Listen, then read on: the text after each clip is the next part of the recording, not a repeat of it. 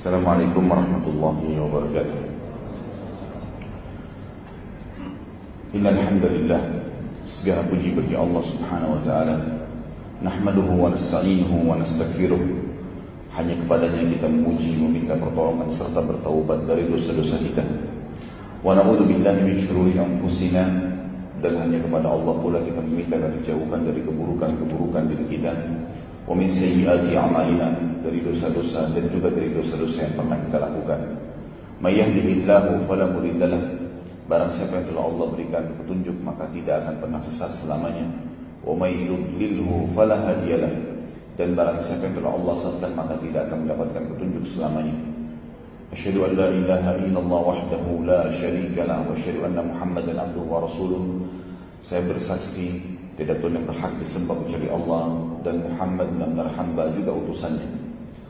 Qala Allah Ta'ala, Allah telah mengingatkan dalam kitabnya, Ya ayyuhalladzina amanu taqullaha haqqa tuqatihi wa la tamutunna illa wa antum muslimun. Hai sekalian orang-orang yang beriman, bertakwalah, hanya patuh dan tunduklah kepada satu-satunya pencipta segala sesuatunya, di langit, di bumi, di kedalaman lautan, kelihatan atau tidak kelihatan dengan mata manusia. Sebenar-benar patuh dan tunduk, dan jangan sekali-kali meninggal dunia kecuali dalam keadaan Islam.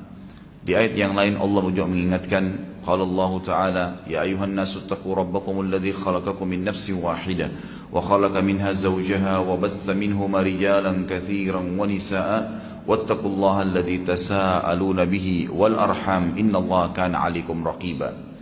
Hai sekalian manusia, sekali lagi bertakwalah, hanya patuh dan tunduklah kepada satu-satunya pencipta segala sesuatunya, baik di langit, di bumi, di kedalaman lautan, kelihatan dan tidak kelihatan oleh mata manusia, yang telah menciptakan kalian semua dari jiwa yang satu, yaitu Adam alaihissalam, dan telah menciptakan dari jiwa yang satu istrinya Hawa alaihissalam, dan telah banyak memberikan keturunan laki-laki juga perempuan dari keduanya. Sekali lagi bertakwalah hanya kepada Allah dan jagalah hubungan silaturahim. Sesungguhnya Allah senantiasa mengawasi kalian. Di ayat yang ketiga, qala Allah Ta'ala, ya ayyuhalladzina amanu taqullaha wa qulu qawlan sadida yuslih lakum a'malakum wa yaghfir lakum dhunubakum wa may yuti'illaha wa rasulahu faqad faza fawzan 'azima. Hai sekalian orang-orang yang beriman, sekali lagi bertakwalah, hanya patuh, tunduk, takut, memohon kepada satu-satunya pencipta Allah, dan ucapkan kalimat yang benar. Niscaya Allah akan memperbaiki amal-amal perbuatan kalian, mengampuni dosa-dosa kalian. Barang siapa yang mentaati Allah dan Rasulnya, maka dia telah mendapatkan kemenangan yang besar. Amma ba'd, fa inna asdaqal hadithi kitabullah. Kita tahu sebaik-baik perkataan dan rujukan bagi umat Islam adalah kitabullah, Al-Quran. Wa khair hadi Muhammadin sallallahu alaihi wasallam, dan sebaik-baik petunjuk setelah Al-Quran adalah petunjuk Nabi besar Muhammad sallallahu alaihi wasallam yang dikenal dengan As-Sunnah. Keduanya rujukan utama umat Islam dalam segala lini kehidupan, dalam setiap aktivitasnya, terutama dalam masalah ibadah. Wa syarrul umuri muhdatsatuha, dan seburuk-buruk perbuatan khusus dalam masalah ibadah yang tidak punya rujukan dari wahyu Al-Quran dan Sunnah. Fa inna kulla muhdatsatin bid'ah, semua perbuatan yang dikarang-karang, yang dibuat-buat dalam masalah ibadah yang tidak punya rujukan wahyu dikenal dengan perbuatan baru dalam agama. Wa nabidatun dhalalah, dan perbuatan baru itu akan membawa pelakunya pada kekeliruan dan kesesatan. Wa dalam fillah, dan keliruan akan membawa pelakunya ke dalam api neraka. Ikhwan dan akhwat rahimani rahimakumullah, bertemu lagi tentunya di serial pahlawan dalam Islam, serial orang-orang yang agung yang mulia, serial orang-orang yang telah mencapai prestasi dunia dan juga akhirat, serial orang-orang yang telah dipilih oleh Allah Subhanahu wa Ta'ala, yang layak untuk dijadikan sebagai idola.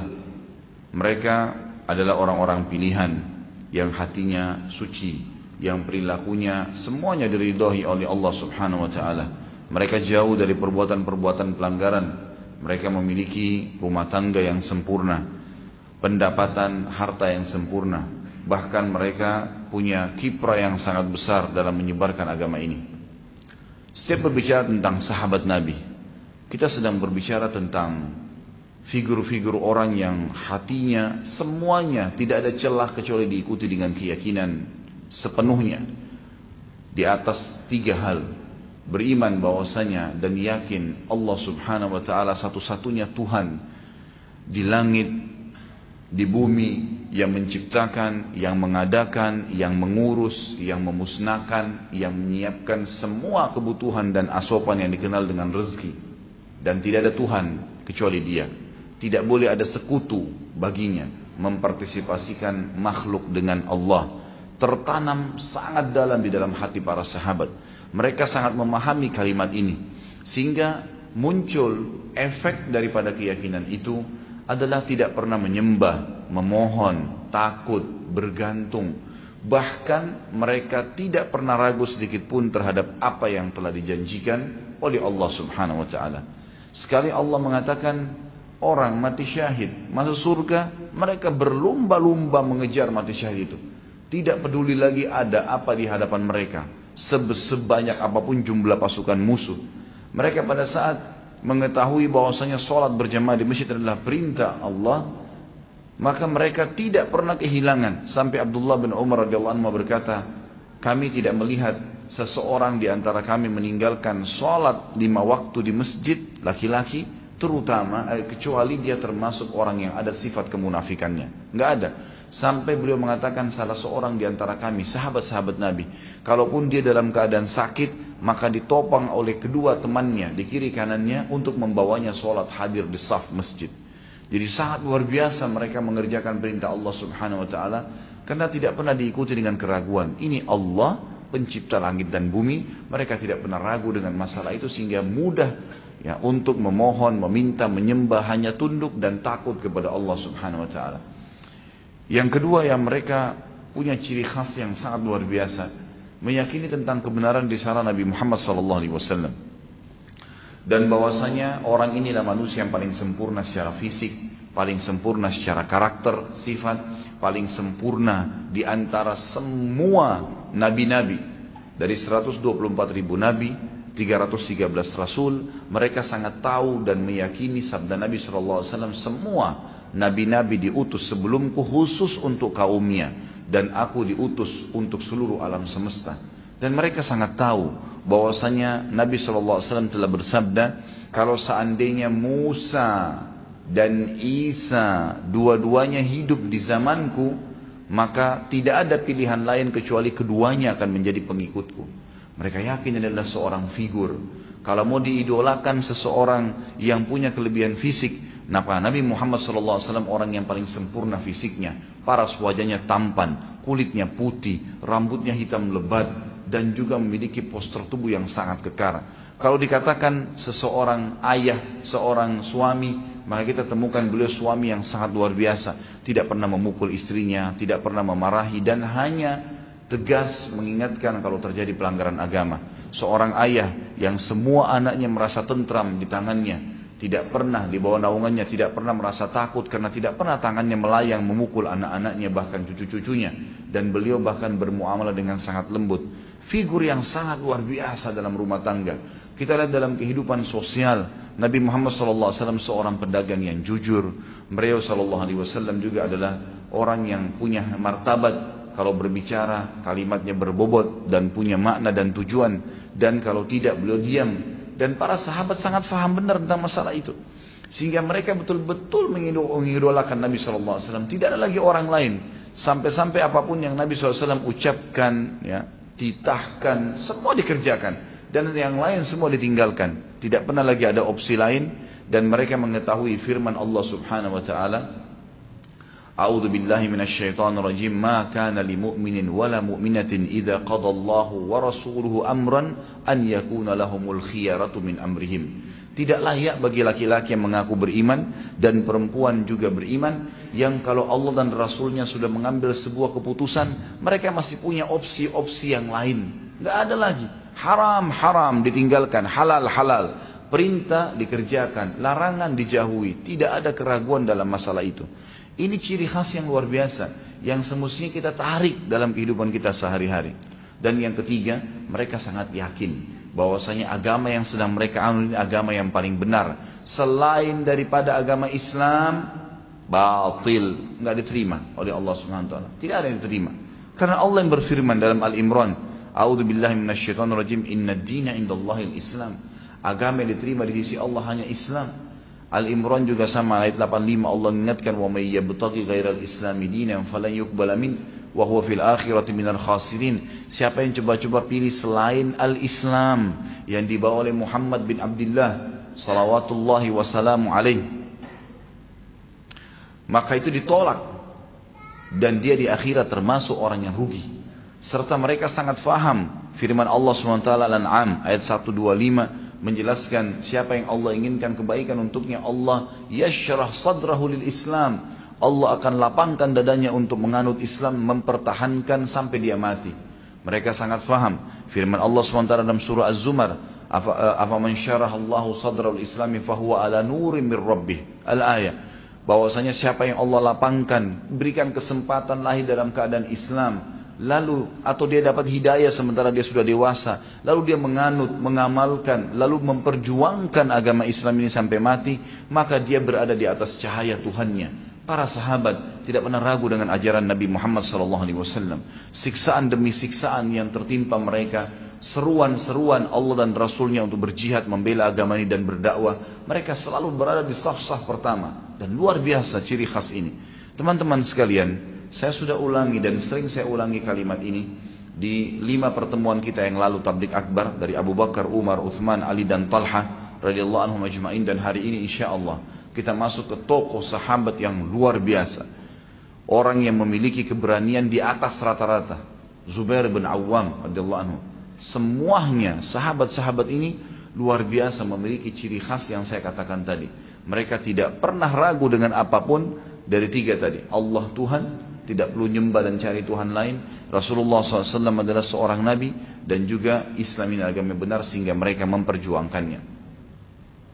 Figur kita pada hari ini, figur atau sosok orang yang luar biasa. Saya waktu membaca tentang kisah beliau, Zubair bin Awam radhiyallahu anhu, terus terang saya melihat diri saya seperti semut yang berada di sebelah gajah, atau bahkan mungkin lebih kecil daripada itu. Bagaimana seorang Zubair bin Awam yang akan kita lihat kiprahnya di medan jihad luar biasa. Satu orang bisa mendobrak pasukan Romawi 250.000. 250.000 orang didobrak oleh dia. Masuk ke pasukan musuh sampai ke ujung, belakang kembali lagi ke pasukan muslimin. Keberanian yang di atas rata-rata. Saya tidak pernah peperangan Nabi SAW Zubair tidak hadir radhiyallahu anhu. Dan setiap kali hadir dalam peperangan pasti berada di depan, dan pasti dia yang paling pertama menyerang. Subhanallah. Dan tidak pernah dalam penyerangan itu kelihatan sedikit saja masalah sifat pengecut misalnya atau ragu, sama sekali. Luar biasa. Nanti kita akan lihat banyak kisah-kisah yang luar biasa kiprah beliau dalam kancah-kancah peperangan, dan saya sudah bahasakan dari awal sampai Zubair bin Awam ini. Memang dari Abu Bakar, Umar, Uthman, Ali, Talha dan Zubair bin Awam, 6 orang ini memang yang khusus. Ya, pada saat Nabi SAW sebutkan hadis yang sudah sering kita sebutkan juga di 5 pertemuan kita yang lalu. Pada saat beliau berada di gunung Hira, dan beliau mengatakan, tenanglah wahai Hira, pada saat Hira lagi goncang, sesungguhnya di atasmu ada Nabi, ada Siddiq, orang yang terpercaya Abu Bakar. Kemudian juga ada syuhada, ada orang-orang yang mati syahid, dan pada saat itu ada Umar, Uthman, Ali, Talha dan Zubair.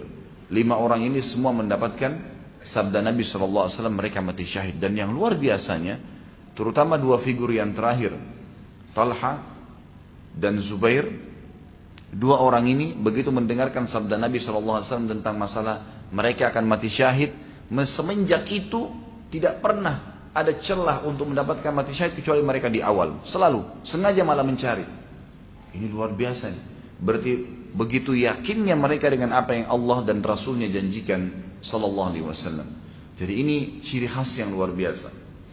Sebelum kita mulai, saya akan berbicara dengan akhwat kita di belakang sana. Ada kata-kata bijak. Kata-kata bijak ini dikatakan di belakang laki-laki bijak, di belakang laki-laki sukses ada wanita yang bijak dan wanita yang sukses. Ternyata akhwat kita tolong garis bawahin. lahirnya kader-kader umat yang luar biasa. Laki-laki yang memimpin umat ini itu di tangan para wanita yang luar biasa juga. Ibu-ibu mereka adalah orang-orang yang luar biasa. Betul-betul kepribadiannya kokoh, keimanannya luar biasa, keyakinannya sempurna. Sehingga memang dia mewariskan itu pada anak-anaknya. Dan ini kita lihat pada figur Zubair bin Awam. Zubair bin Awam radhiyallahu anhu ini adalah sepupu Nabi SAW. Ibu Zubair bernama Sofia binti Abdul Muttalib. Sofia ini adalah tante Nabi SAW. Ayah Nabi bernama Abdullah. Di atas Abdullah ada Sofia, kakak perempuannya ayahnya Nabi SAW. Dan anaknya adalah Zubair. Anaknya Sofia adalah Zubair. Tentu di dalam bahasan sirah, kalau teman-teman ikutin, saya sempat menyebutkan Abdul Muttalib kakek Nabi SAW punya 16 orang anak. 10 laki-laki dan 6 perempuan. Dari laki-laki ada yang mendapatkan masa kenabian 4 orang. Dan 2 beriman, 2 kafir. Abu Lahab dan Abu Talib yang meninggal dalam keadaan kufur. Sementara Hamzah dan Abbas radhiyallahu anhuma dalam keadaan Islam. Dari kalangan saudara ayah Nabi SAW perempuan yang masuk Islam di awal-awal adalah Sofia binti Abdul Muttalib. Ibunya ya Zubair bin Awam. Sofia ini terkenal sangat tegas dengan anaknya. Ketegasan ini bukan kekerasannya, bukan kekerasan, tapi ketegasan. Ini boleh, ini nggak boleh. Dan yang paling merupakan ciri khas Sofia yang terkenal radhiyallahu anha adalah beliau selalu berusaha menghilangkan rasa takut dari anaknya. Tidak boleh ada rasa takut. Dan takut ini hanya boleh kepada Tuhan Allah Subhanahu wa taala. Sehingga Zubair bin Awam tumbuh besar dengan tidak pernah takut. Tidak pernah takut kecuali kepada Allah Subhanahu wa taala. Sama sekali. Kalau cuma sama manusia, sama hewan, semua itu kecil bagi dia. Ayah Zubair tentu meninggal waktu dia masih kecil dan waktu itu belum masuk Islam. Itu data yang saya dapatkan. Tapi yang jelas ibunya sempat masuk Islam. Kepribadian Sofia yang sangat luar biasa semenjak mengucapkan syahadat. Waktu Nabi SAW mengundang seluruh kerabatnya, terutama tante dan pamannya, di rumah beliau SAW. Kemudian Sofia mengikrarkan syahadat. Semenjak waktu itu dia termasuk tokoh sahabiat Nabi yang sangat gigih mempertahankan agama. Dan dia lebih banyak fokus mendidik anaknya dalam masalah agama ini. Pokoknya dia menanamkan di diri anaknya Zubair agar menganut agama Islam. Dan pada saat itu umur Zubair masih 15 tahun. Masuk Islam di tangan Nabi SAW melalui Abu Bakar. Kemudian Sofia, waktu itu memang dia datang kepada Abu Bakar, lalu Abu Bakar tunjukkan dia untuk bertemu dengan Nabi SAW. Tapi sebelumnya memang ada wasiat dari Sofia untuk dia mengikuti ya Muhammad SAW yang merupakan sepupu Zubair sendiri. Baik, Zubair bin Awam ini beliau lahir 28 tahun sebelum hijrah dan beliau wafat tahun 36 Hijriah. Tepatnya tahun 656 Masihiyah. Dan beliau masuk Islam di umur 15 tahun. Ibunya Sofia binti Abdul Muttalib yang sangat terkenal dengan ketegasannya kepada anaknya dan selalu mengembalikan anaknya kepada Allah dan Rasulnya, dan memohon dan meminta mendidik anaknya agar selalu hanya patuh kepada keduanya, Allah dan Rasulnya, tidak pernah yang lain. Kita ketemukan misalnya banyak muslimah yang mungkin hanya sekedar untuk duduk nonton sinetron, yang mungkin hanya sekedar untuk duduk ngobrol sama teman-temannya, lalu tidak mau diganggu oleh anaknya, maka dia membuat cerita kosong, dusta. Tidur sekarang, kalau tidak tidur nanti kamu digigit momok atau apalah istilahnya. Tidak ada syaitan yang bisa gigit manusia. Dusta. Tapi sering terjadi. Jangan keluar, nanti kamu begini.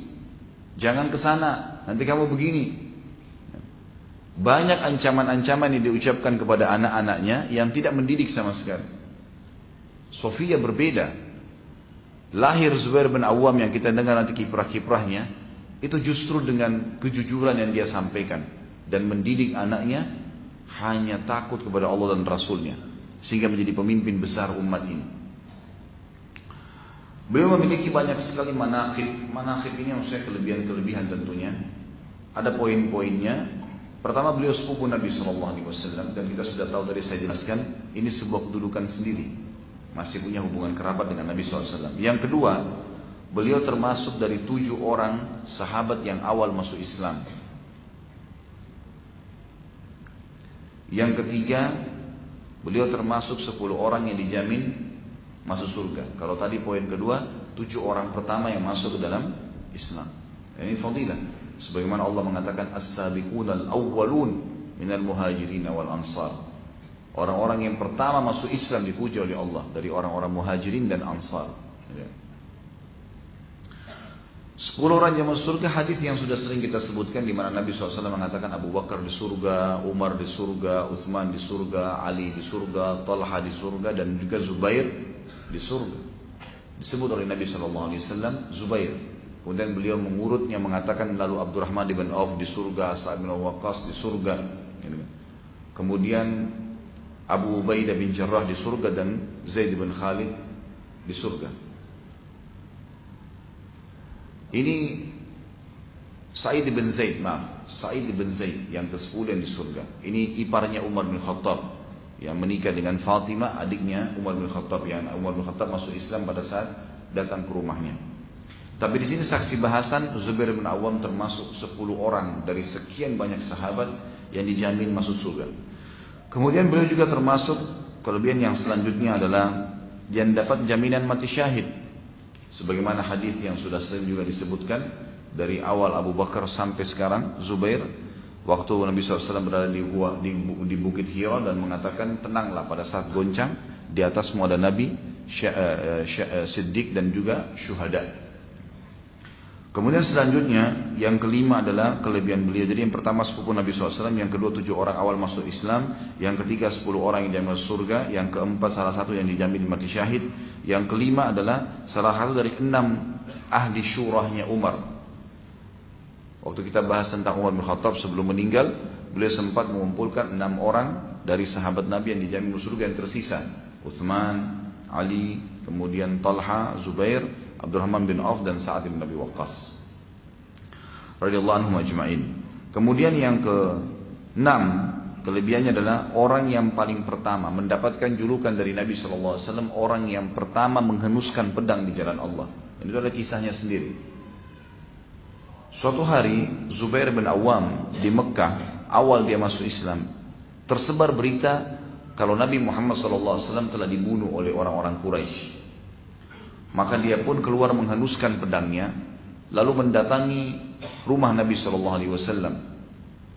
Pada saat dia mengetuk dan dia temukan Nabi SAW membuka pintu, maka dia pun merasa lega, tapi dengan pedang terhenus di tangannya, seperti orang yang siap untuk berperang. Dan waktu itu umurnya 15 tahun. 15 tahun luar biasa seperti pembelaan terhadap Nabi SAW. Lalu kata Nabi SAW, kenapa kau Zubair? Dia bilang, saya dengar ya Rasulullah, Anda dibunuh oleh orang Quraisy. Lalu kata Nabi SAW, memang apa yang kau ingin lakukan? Maka dia bilang, kalau saya tahu ya Rasulullah dan Anda dibunuh, saya akan membunuh pembunuh Anda. Maka kata Nabi SAW, semoga Allah memberkahimu dan memberkahi pedangmu. Artinya nanti kamu akan banyak berjuang di jalan Allah Subhanahu wa ta'ala. Di dalam riwayat yang lain, Nabi SAW menunjuk pedangnya sambil berkata, sungguh pedang ini adalah pedang yang paling pertama dihenuskan di jalan Allah. Kemudian juga yang ketujuh adalah sahabat yang sangat pemberani dan dipuji oleh Ali radhiyallahu anhu. Waktu kita bahas tentang Ali, kalau antum masih ingat, bagaimana Ali radhiyallahu anhu sangat pemberani, luar biasa, gitu kan? Terkenal sekali dengan keberaniannya. Dan waktu kita membahas perang Khaybar, perang melawan Yahudi, ada 2 orang Yahudi yang sempat kita bahas pada saat itu yang keluar tingginya seperti pohon kurma. Kalau masih ingat, gitu kan? Yang semua badannya dipenuhi dengan besi.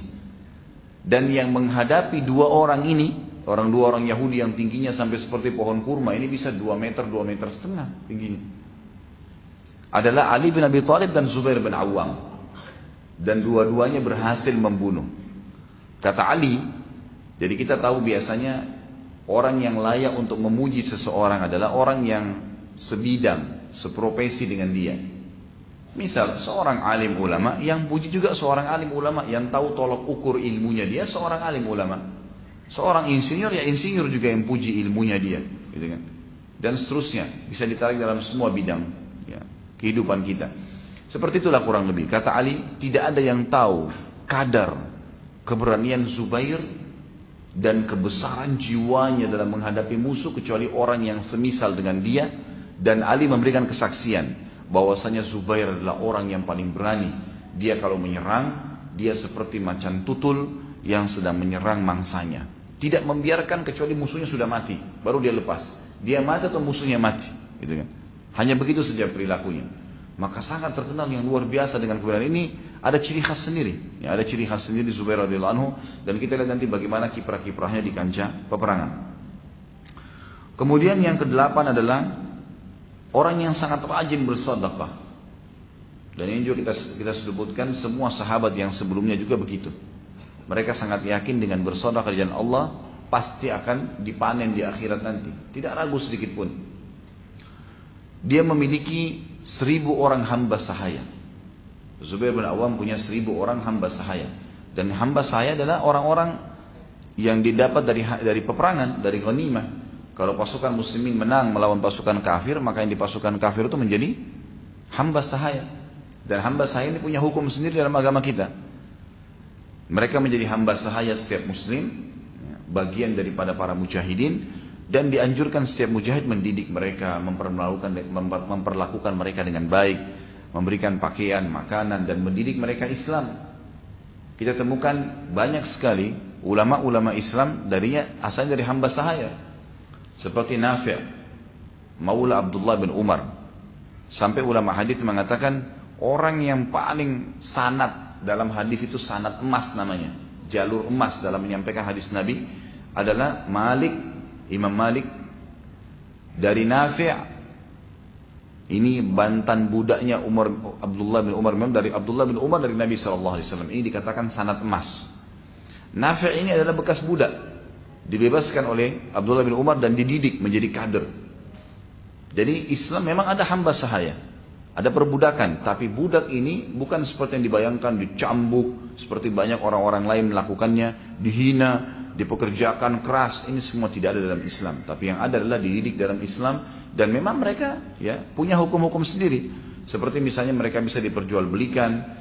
Dan yang lebih besar daripada itu, hukum Allah SWT dianjurkan untuk membebaskan mereka. Kita temukan misalnya selalu ada kalimat fatahrirur raqabah, fatahrirur raqabah. Selalu kita temukan ada bebasin budak, bebasin budak. Contoh, zakat mal. Salah satu alokasi zakat mal adalah ar-riqab namanya, pembebasan budak. Jadi kita bisa nebus budak, itu bebasin budak dengan zakat mal. Kemudian juga budak bisa dipakai untuk membayar kafarah, denda dalam Islam. Seperti kasus orang berhubungan biologis di siang hari Ramadan. Kayak sekarang misalnya, insya Allah tidak terjadi, ada orang berhubungan suami istri, batal puasanya karena melakukan hubungan biologis. Maka kafarahnya, dendahnya, dia harus berpuasa 2 bulan berturut-turut. Kalau dia nggak bisa, pertama dia bebasin budak. Kalau dia tidak bisa, maka dia berpuasa 2 bulan berturut-turut. Kalau dia tidak bisa, maka dia memberikan makan 60 orang miskin. Tapi ada di sini pembebasan budak, dijadikan sebagai tebusan sehingga mereka bebas. Gitu. Ada juga orang yang sumpah mengatakan demi Allah misalnya, tapi ternyata dia salah, keliru. Ada kafarahnya. Kafarahnya bebasin budak, atau memberikan makan atau pakaian 10 orang miskin, atau berpuasa 3 hari. Kita lihat ada pembebasan budak, gitu kan? Dan banyak hukum-hukum syar'i. Bahkan setiap budak ada namanya hukum dalam fikih kita, namanya mukatabah. Mukatabah itu seorang budak bisa datang kepada tuannya dalam Islam dan berkata, saya mau bebas, tapi saya ingin tebus dengan cara menebus diri saya. Maka tuannya mengatakan boleh, silahkan. Ya, kalau mau. Bayar kepada saya misalnya 10 juta. Budaknya bilang, baiklah saya akan bayar setiap bulan 1 juta. Berarti 10 bulan saya bebas. Kalau sudah sepakat, maka setiap bulan dia tinggal menyetor kepada tuannya. Kemudian 10 bulan kemudian dia bebas. Gitu kan. Bisa juga hukum syar'i, kalau seseorang memiliki budak hamba sahaya, bekerja sama dia membantu, atau dia memperkerjakan kepada orang lain, lalu hasil kerjanya dibagi 2, atau diambil sebagian dari hasil kerjanya. Dan ini salah satu sumber pendapatan memang yang ada dalam Islam, menggunakan tenaga hamba sahaya. Dan Zubair bin Awam memiliki 1000 orang hamba sahaya yang dia dapatkan dari peperangan dan juga didapatkan dari pasar-pasar perbudakan yang diperjualbelikan. Kemudian dia pekerjakan, dan hasil yang diambil, yang diserahkan oleh hamba-hamba sahayanya dari setengah pendapatan mereka, itu semuanya disedekahkan di jalan Allah. Semuanya, pendapatannya dari 1000 orang, gitu kan. Semua dikeluarkan di jalan Allah Subhanahu wa taala. Dan ini bukti bahwasanya bagaimana beliau gemar sekali bersedekah. Bukan berarti tadi karena hasil pekerja hamba sahayanya lalu kemudian dia nikmatin, tidak, sama sekali. Diinfakkan semua di jalan, atau disedekahkan semua di jalan Allah Subhanahu wa taala. Zubair bin Awam memiliki cukup banyak anak keturunan. Anak beliau itu jumlahnya sekitar 20 orang. 11 orang laki-laki dan 9 orang perempuan. Dan beliau menikah dengan 7 orang wanita. Tentu ada yang meninggal kemudian menikah lagi, karena tidak boleh menikah lebih dari 4 bagi laki-laki dalam Islam. Tapi wanita-wanita yang hidup, yang terlihat dalam kehidupan Zubair bin Awam ada 7, disebutkan dalam sejarah. Ada pada saat beliau meninggal memang 4 orang yang bersama beliau, tapi setiap meninggal atau beliau misalnya terpisah, saya tidak temukan riwayat beliau cerai ya. Yang kemungkinan besar adalah istrinya meninggal lalu kemudian beliau menyempurnakan poligaminya dengan 4 istri sampai beliau meninggal dengan kondisi meninggalkan 4 orang istrinya. Dan dari wanita-wanita inilah, dari 7 orang wanita yang terlihat dalam hidup beliau, 6 orang sempat melahirkan anak buat dia, dan yang 1, ya istri terakhirnya itu tidak sempat memiliki anak. Misal saya berikan atau saya susun di sini data, tentu di buku-buku, di buku yang teman-teman pegang tidak ada data ini ya, tidak selengkap ini saya tambahkan. Istri beliau yang pertama adalah Asma binti Abi Bakar, anaknya Abu Bakar radhiyallahu anhu. Asma yang terkenal ya, Zatun Nitaqain, mendapatkan julukan 2 orang yang memiliki, atau 1 orang yang memiliki 2 ikatan pinggang. Jadi Asma binti Abi Bakar inilah yang membawakan makanan dan minuman untuk Nabi SAW dan ayahnya Abu Bakar pada saat Nabi SAW dan Abu Bakar bersembunyi di mana?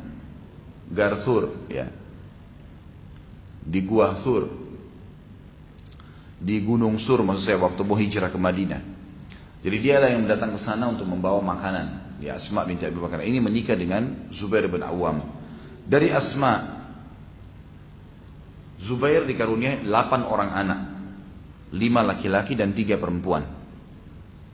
Laki-lakinya bernama Abdullah, dan ini yang terkenal sekali ya, Abdullah bin Zubair, salah satu perawi hadis yang banyak sekali ya, Abdullah bin Zubair. Dan beliau sempat juga menjadi khalifah beberapa saat di Mekah, di zaman ada khalifah yang lain, Yazid bin Muawiyah. Tentu ada bahasan sendiri nanti di dinasti Umayyah itu, tapi yang jelas beliau terkenal sekali, salah satu ulamanya sahabat Abdullah bin Zubair radhiyallahu anhu. Kemudian beliau juga punya anak yang kedua laki-laki, Urwah.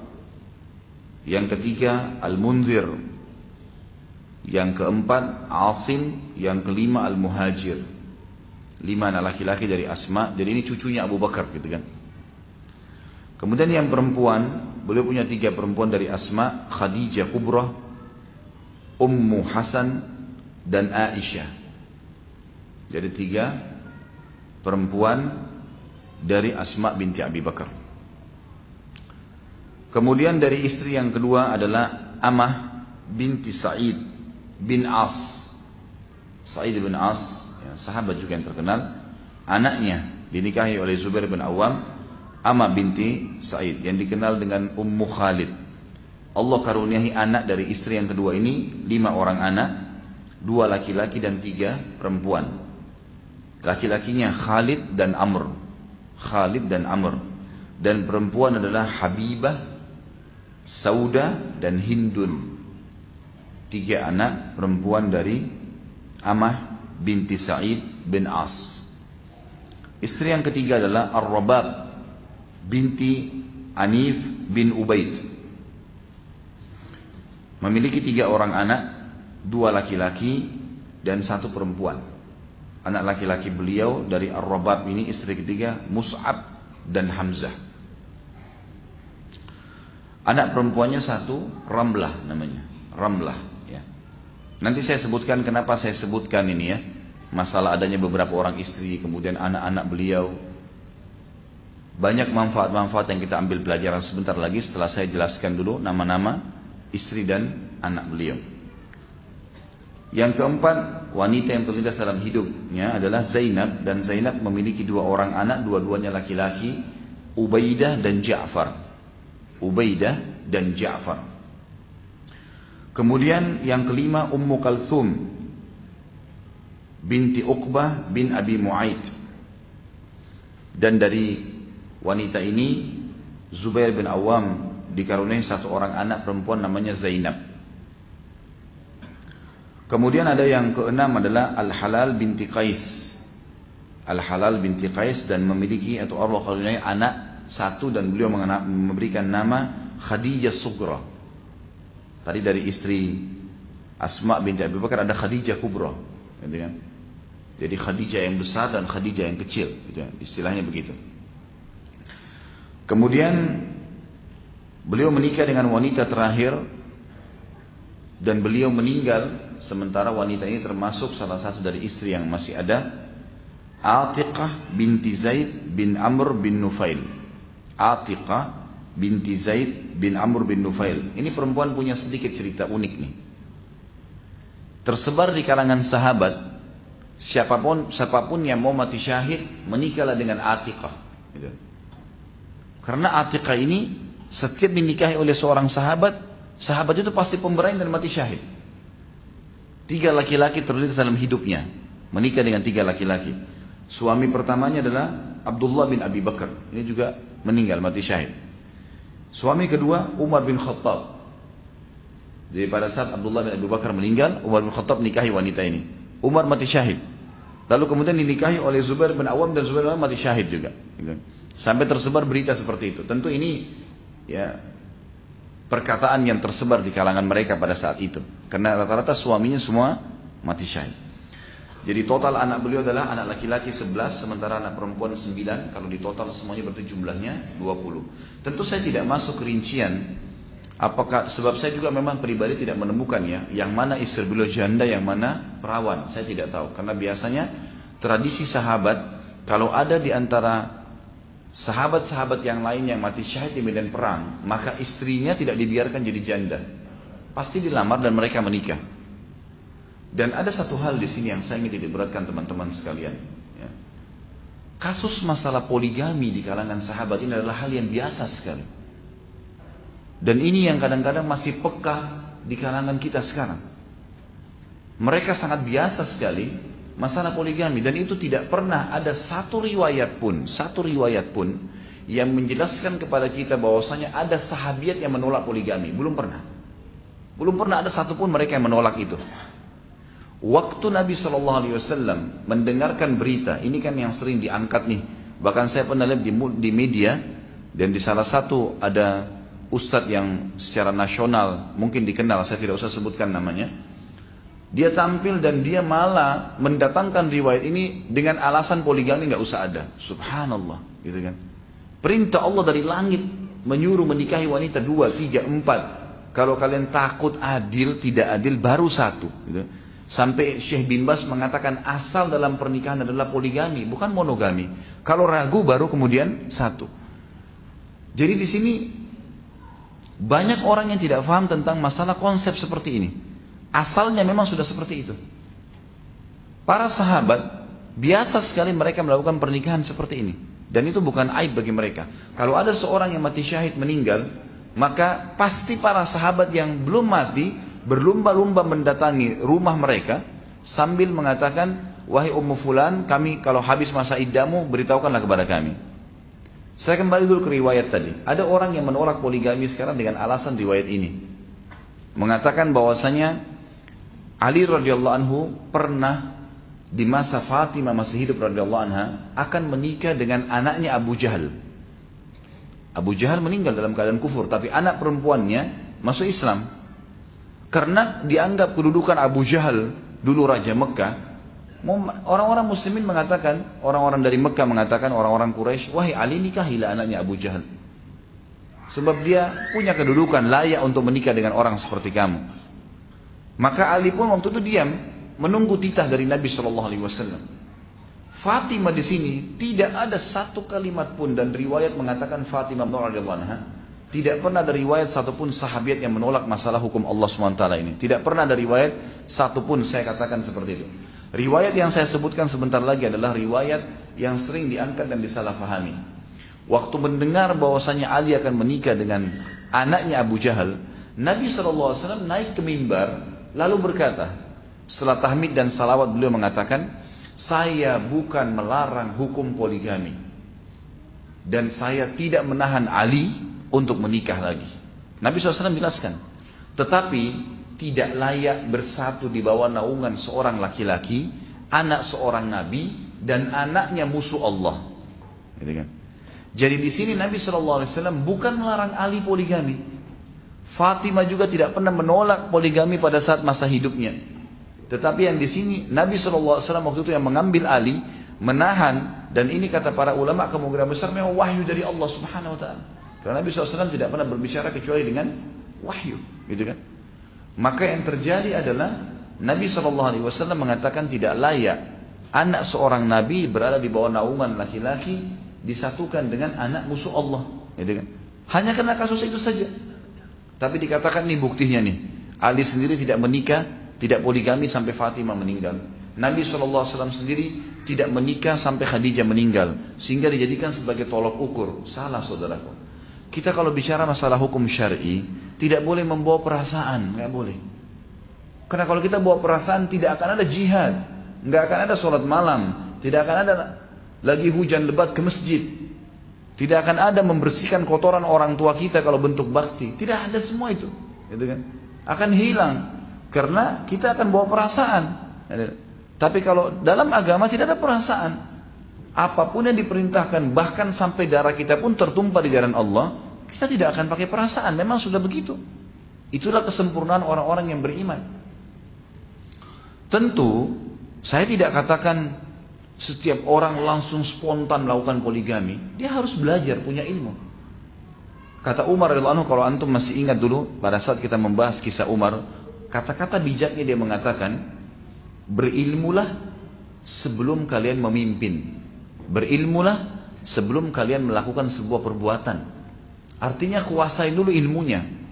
Poligami dalam Islam adalah bab tertinggi dalam rumah tangga, bab pernikahan. Orang harus menjalani dulu rumah tangga yang awal, membangun fondasi yang kuat, dan poligami itu jangan dipikiri ikhwah di sini misalnya untuk dirinya.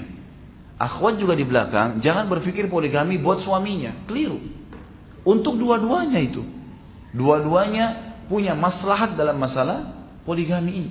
Si suami mendapatkan tambahan pasangan karena menjalankan sunnah Allah, perintah Allah. Karena tidak ada laki-laki yang melakukan poligami dengan niat hanya hawa nafsu, kecuali pasti akan rusak rumah tangganya. Nggak pernah berhasil poligami itu.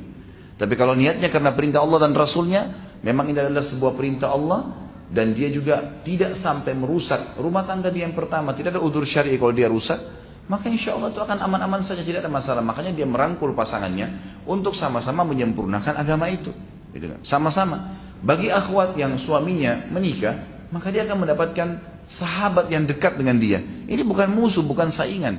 Sampai dalam bahasa Indonesia itu diistilahkan dengan madu. Madu kan selalu manis gitu ya. Artinya orang yang selalu bisa memberikan kehangatan, ketentraman. Banyak teman-teman saya melakukan ini dan memang melakukan dengan asas agama. Subhanallah, kemana-mana pasangan hidup mereka sama-sama pergi. Bahkan ada teman saya yang sangat dekat di kota Makassar, Itu sampai jadi buah bibir di Makassar, kemanapun istri-istri mereka dia jalan sama-sama semuanya rame-rame. Mungkin orang kalau pakai perasaan nggak masuk di akal, kenapa harus begini? Kalau Anda belum bisa melakukannya, jangan menolak hukum Allah Subhanahu Wa Taala, karena akan kemana-mana rentetannya. Akan menilai kenapa Nabi poligami, akan menilai kenapa sahabat poligami, bahkan lebih berat kenapa Allah turunkan hukum poligami. Saya pernah dengar dengan telinga saya sendiri salah satu dosen di kampus, karena dia mungkin pada saat lagi gembar-gembor masalah poligami di Indonesia, lalu dia mengatakan auzubillah dari poligami. Subhanallah, kalau Anda belum mau kerjakan ya silahkan sendiri saja, gitu kan? Jangan ajak orang lain. Kita disuruh mengajak orang lain untuk melakukan apa? Kebaikan. Jangan malah larang orang lain melakukan kebaikan. Seperti pernah saya kasih kasus contoh. Banyak orang mendatangi masjid. Pada saat dia temukan masjid itu kotor misalnya karpetnya, atau kerannya bocor, gitu kan? Atau apa sajalah kekurangan, panas misalnya. Dia sholat, kemudian dia keluar. Yang ada, dia menghina rumahnya Allah. Masjidnya kotor, kamar mandinya kotor, panas kalau sholat di sana. Menghina rumah Allah. Kalau Anda punya rumah dihina seperti itu, mau nggak? Kalau ada tamu datang bilang panas rumahmu, misal karpetmu kotor, mau nggak kira-kira kita digituin rumah kita? Kita nggak mau. Bagaimana rumahnya Allah Azza wa Jalla? Semestinya kita harus berpikir positif. Kalau kita datang, bahkan lebih parah lagi ya. Kadang-kadang orang seperti ini melarang orang lain datang ke masjid itu. Ada temannya atau kerabatnya, mau kemana? Oh saya mau sholat di masjid. Jangan, di sana panas. Sana kamar mandinya kotor. Di sana begini dan begitu. Bukan cuma sekedar dicukupkan dirinya yang tidak melakukan, punya andil bahkan menghina ya rumah Allah, hukum Allah di situ untuk kita sholat, bahkan mengajak orang lain untuk juga melakukan itu, membenci masjid itu, membenci rumah Allah, membenci mengerjakan hukum Allah sholat di situ. Subhanallah. Mesti kita berpikir, apa andil saya? Kalau panas, belikan AC kalau Anda punya uang supaya panasnya hilang. Maka semua orang yang sholat di situ akan kita panen pahalanya karena dia merasa sejuk dan nyaman. Kamar mandinya rusak, ganti kerannya. Berapa satu keran? 30 ribu, 50 ribu rupiah, ganti. Semenjak baik itu, anggaplah 1 tahun saja berlaku, 1 tahun lagi bocor rusak. Tapi 1 tahun berapa banyak orang yang wudhu kita panen pahalanya? Berapa lama antum kalau ngangkat karpet masjid dekat rumah yang sudah kotor, pamit sama marbotnya, masukkan ke laundry. Atau coba saya sering lakukan dan alhamdulillah berhasil. Setiap kali ada terlintas di benak saya sebuah program sosial, maka saya langsung lempar ke jemaah saya. Ini ada program motor untuk dai, ini ada program untuk cetak buku ulang, ini ada untuk AC masjid, ini untuk dispenser, ini untuk ini. Jadi saya buatin program dan alhamdulillah dengan mudah bergulir karena saya ngajak orang-orang berbuat kebaikan. Allah mudahkan, Allah berkahi. Berapa banyak tempat yang sudah kita perbaikin, berapa banyak kasus-kasus masalah orang terlilit utang sudah terlunasi dan beragam macam hal. Pikirkan bagaimana kita punya andil di situ. Ada orang subhanallah, kasus dalam ini contohnya tarik dalam masalah poligami. Ada orang dia belum bisa poligami, dia menghina poligami itu, gitu kan? Ini berbahaya sekali nih, menghina hukum Allah SWT. Kalau dia belum bisa dia sendiri, jangan ajak-ajak orang lain, gitu kan? Dan lebih parah daripada itu, tadi sama kasus masjid, dia udah menghina rumahnya Allah. Yang kedua, lebih parah daripada itu, dia menghadang orang lain untuk datang ke masjid itu. Dia menghalang orang lain untuk melakukan poligami. La haula wala quwata illa billah. Kalau Anda masih belum bisa, maka berarti ilmu Anda yang belum sampai ke situ, gitu kan? Kalau kita belum punya ilmu, berarti syaratnya adalah belajar. Coba pelajari, bukan malah membenci hukum Allah Subhanahu wa taala. Dan ini hal mendasar yang difahamin sekali oleh para sahabat dan sahabiat. Mereka tidak punya kendala sama sekali dengan masalah itu. Tidak pernah ada satu riwayat istri-istri Nabi sallallahu alaihi wasallam menolak waktu Nabi nikah poligami, enggak pernah. Coba datangkan satu riwayat pun tidak ada, sama sekali. Yang ada mereka cemburu, iya. Terjadi kecemburuan. Itu pun, ini tolong digarisbawahi. Saya sekaligus mengingatkan karena ada di antara teman-teman kita dai, subhanallah, mereka tidak poligami, terus mencak-mencak di YouTube, di mana-mana saya lihat cuplikannya. Ya, bahkan ada beberapa orang di antara teman saya baru rencana mau telepon gitu, ngomong masalah mustahil poligami terjadi, mustahil kalau ada orang bisa membuat seorang istri membuat suaminya nikah sama temannya. Subhanallah. Kok bisa mustahil? Dari mana mustahilin? Dan saya temukan ternyata teman-teman ini ternyata memang belum poligami. Emang dia bukan praktisi. Maka saya sarankan, kalau kita belum melakukan sebuah ibadah, jangan kita menjadi tokoh di situ. Bukan ahlinya gitu kan. Kalau kita lihat orang-orang yang praktisi, saya temukan banyak kasus di lapangan. Orang-orang yang berpoligami, yang memang istrinya punya andil di situ. Guru besar saya, yang saya sangat kagumi, Dr. Saleh Suhaimi. Beliau buta matanya di Masjid Nabawi. Beberapa tahun lalu, mungkin kurang lebih sekitar 9-10 tahun yang lalu. Saya ditelepon oleh sepupu beliau, Dr. Fahad, yang mengajar saya materi akidah di Masjid Nabawi, di kampus dulu di Madinah. Khalid, ada Syekh Saleh Suhaimi mau menikah. Tolong dicarikan istri. Dia mau istrinya dari Indonesia. Baik Syekh, insya Allah. Saya iklanin di pengajian saya waktu itu masih di Makassar. Saya iklanin, ini ikhwah akhwat tolong, ada seorang Syekh, beliau pengajar di Masjid Nabawi, hafal Quran 30 juz, gitu kan. Beliau seorang ulama, mufti. Seluruh dunia banyak mengambil fatwanya beliau, tapi memang beliau buta. Umurnya sekitar 50-an, ingin menikah poligami. Saya juga awalnya, waktu itu saya belum poligami. Dan akhirnya saya berpikir apakah ini bisa terjadi gitu. Tapi saya coba tawakal Allah. Subhanallah, banyak akhwat yang hubungin saya waktu itu ke HP saya. Ustaz, saya dengar ada berita begini, apa benar? Saya bilang iya, benar. Baik Ustaz, saya bersedia. Ada beberapa orang, maka saya sampaikan ke Syekh. Syekh ini biodatanya sudah masuk, namanya si fulan, umurnya begini dan seperti ini. Syekh pun menyampaikan kriteria yang dia inginkan. Dan Syekh waktu itu sudah memiliki 3 orang istri. Ini istri yang keempatnya. Saya sampaikan, ini Syekh sudah punya 3 orang istri. Dan dia membutuhkan istri yang keempat. Subhanallah, ada di antara akhwat yang kita tidak fikir. Saya waktu itu masih menikah dengan 1 orang istri saya di Makassar. Dan saya tidak tahu kalau memang akan terjadi itu. Ternyata ada di antara akhwat kita. Dan umur mereka masih muda. Mereka masih baru menuntut ilmu. Tapi mereka mau. Dan akhirnya subhanallah, karena Syekh tidak melihat, maka yang bantu dia untuk melihat akhwat itu. Karena akhwat ini pakai cadar. Waktu itu masih masuk di warnet, belum seperti sekarang fasilitas luar biasa internetnya di HP bisa. Itu masih di warnet, kemudian masuk di warnet yang tertutup, ruangan tertutup. Ukhti kita ini yang sekarang jadi istri beliau di Madinah dan masya Allah sudah punya anak, sekarang sudah warga negara Saudi. Itu kan duduk di depan komputer, kemudian dibuka cadarnya. Yang bantu Syekh untuk melihat calon istri ini, istri pertamanya beliau, Ummu Abdillah. Dan Ummu Abdillah yang mengatakan, Syekh ini sudah cocok buat anda. Lamar saja dia. Begitu nikah, si telepon Khalid, saya sudah cocok sama ini, maka lamarkan. Saya lamarkan, kemudian saya juga buatkan acara di gedung waktu itu di kota Makassar dan berhasil, alhamdulillah menikah. Sudah selesai. Waktu itu ukhti kita masih sekolah, masih kuliah, dibiayai sama Syekh kuliahnya sampai 2 tahun baru berangkat ke Madinah. Setelah itu akhirnya punya anak dan sampai sekarang hidup. Bahkan Ummu Abdillah berbagi malam. Awal datang Ummu Abdillah mengatakan kepada Syekh, dia mengatakan istrinya yang pertama ini bilang, saya kasih malam saya untuk orang ini, gak apa-apa. Ini seperti adik saya sendiri. Dan dalam rumah tangga beliau itu saya lihat luar biasa. Bagaimana istrinya itu seperti saudara. Bahkan saling telepon, hari ini kamu mau masak apa? Saya masak yang lain ya. Terus begitu. Kalau supirnya Syekh pergi ke pasar untuk beli belanja makanan, maka masing-masing punya pesanan. Dan mereka tidak pernah itu yang kita dengar berantem, pukul-pukulan. Saya nggak habis berpikir kalau itu bisa terjadi. Kecuali memang niatnya sudah bukan karena Allah dan Rasulnya. Dan banyak kasus seperti itu. Saya ikhwan berpoligami, saya pribadi. Dan kalau istri saya dari Makassar datang ke Jakarta, saya suruh istri saya di Jakarta jemput. Fadl, jemput kakak kamu di bandara. Dijemput sama dia. Saya kasih duit, silakan belanja sama-sama. Bahkan saya ajak, kalau saya ke Makassar, saya ajak istri saya untuk datang.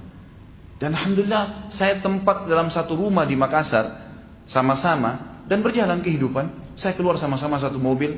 Saya praktisi dan saya temukan tidak ada masalah itu. Kok bisa ada dai-dai yang bicara tidak mungkin, tidak mungkin. Subhanallah. Orang-orang ini bagaimana? Bukan praktisi terus ngomong gitu. Yang saya ingin diberatkan di sini ikhwah-akhwat sekalian adalah jangan benci hukumnya Allah, nggak boleh. Kalau kita belum bisa kerjakan, kitanya masih kurang ilmu. Tadi contoh kasus masjid. Benci masjidnya Allah. Kemudian ajak orang lain benci masjid itu. Subhanallah. Ini hati-hati ada dosa di belakangnya, gitu kan? Jadi yang saya ingin diberatkan sebenarnya bukan sedang menceritakan Syekh Soleh, bukan ceritakan diri saya, tapi saya sedang menyampaikan jangan sampai ada persepsi negatif tentang hukum Allah dan terhadap sahabat yang mengerjakannya. Tadi kan nama-nama banyak ya, wanita terlibat dalam hidup beliau, banyak keturunannya, dan itu bukan aib dalam agama Islam sama sekali, tidak ada aibnya. Dari sisi lain tidak boleh juga ikhwah, banyak ikhwah melakukan poligami tidak sehat, dirahasiakan sama istrinya. Kenapa dirahasiakan, akhi? Apa yang antum takutkan? Takut hanya kepada siapa? Allah Azza wa Jalla. Sampaikan apa adanya. Kalau belum bisa, bujuk, rayu, sampaikan hukum syar'i. Buat, antum harus berhasil. Memang begitu. Gak mungkin kita buka cabang perusahaan, ya, atau buka cabang toko, cabang apalah usaha kita, buka yang baru sementara yang pertama masih amburadul, administrasinya masih belum rapi, kemudian buka lagi cabang, tambah kacau nanti, rugi semua. Tapi dibuat rapi, sedemikian rupa, baru kemudian buka lagi cabang yang lain, baru seterusnya. Dan ini perintah agama, perintah agama. Bagi yang masih belum bisa, saya sarankan niat saja. Apa boleh buat? Saya bilang niat. Agar antum meninggal dapat pahalanya poligami. Karena kalau tidak niat sama sekali berarti ada pahala yang kehilangan tuh. Jadi orang kalau belum bisa haji, nggak ada duitnya, jangan bilang, oh saya nggak mampu haji, sudahlah meninggal. Nggak dosa memang, nggak dosa.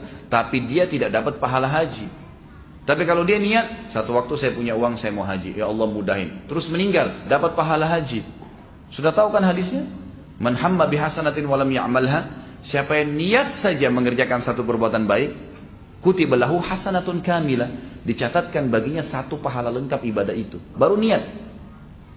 Fa in amilaha, kalau dia kerjakan, kutiba lahu asyru adhafiha ila 700 di'fin ila adhafin katsira, dicatatkan baginya 10 kali lipat, bahkan 700 kali lipat dan kelipatan-kelipatan yang banyak.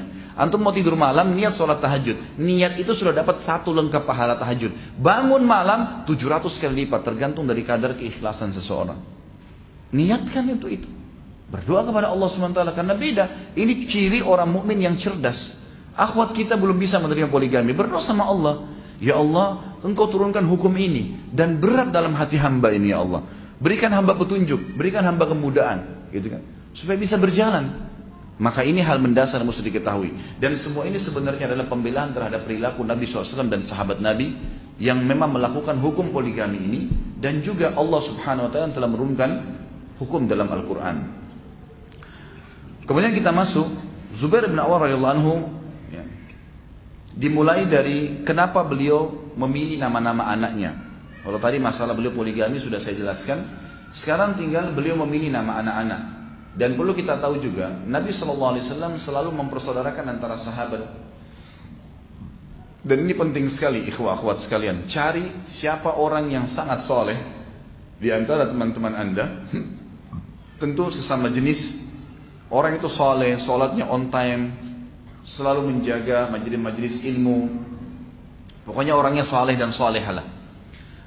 Datang ke dia dan ucapkan, inni uhibbuka fillah, kau laki-laki, inni uhibbuki fillah, saya cintai kamu karena Allah. Karena pernah ada orang yang datang di hadapan Nabi SAW dan berkata, waktu lihat ada satu sahabat sholatnya khusyuk luar biasa. Kata sahabat itu, saya suka orang ini karena Allah. Kata Nabi SAW, kejar dan ucapkan di hadapannya. Pengucapan ini penting, gitu kan? Ini ada hukum sendiri, pahalanya besar.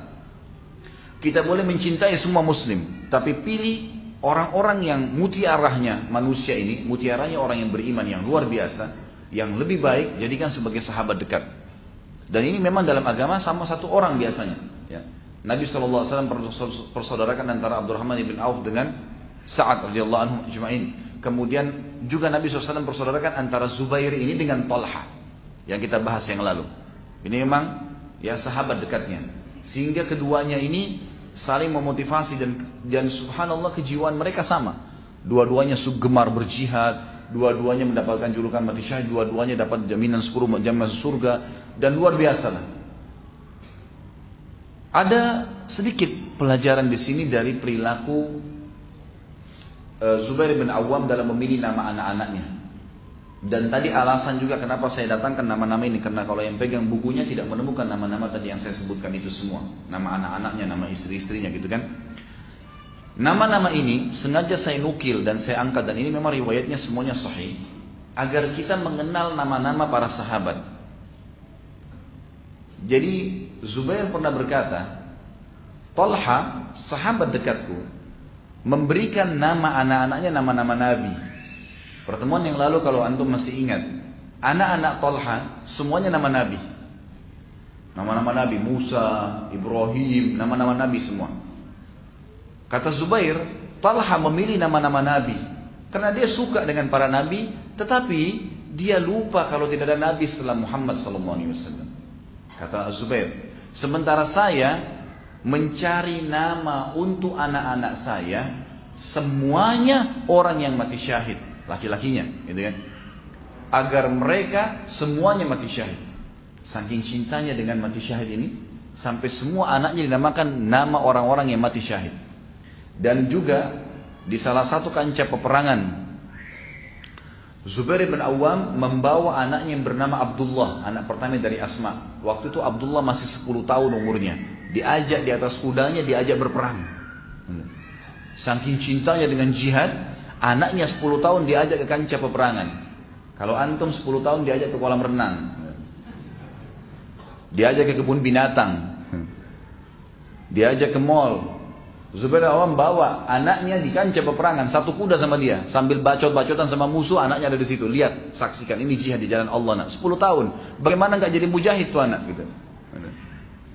Luar biasa saking cintanya dengan syahadah ini.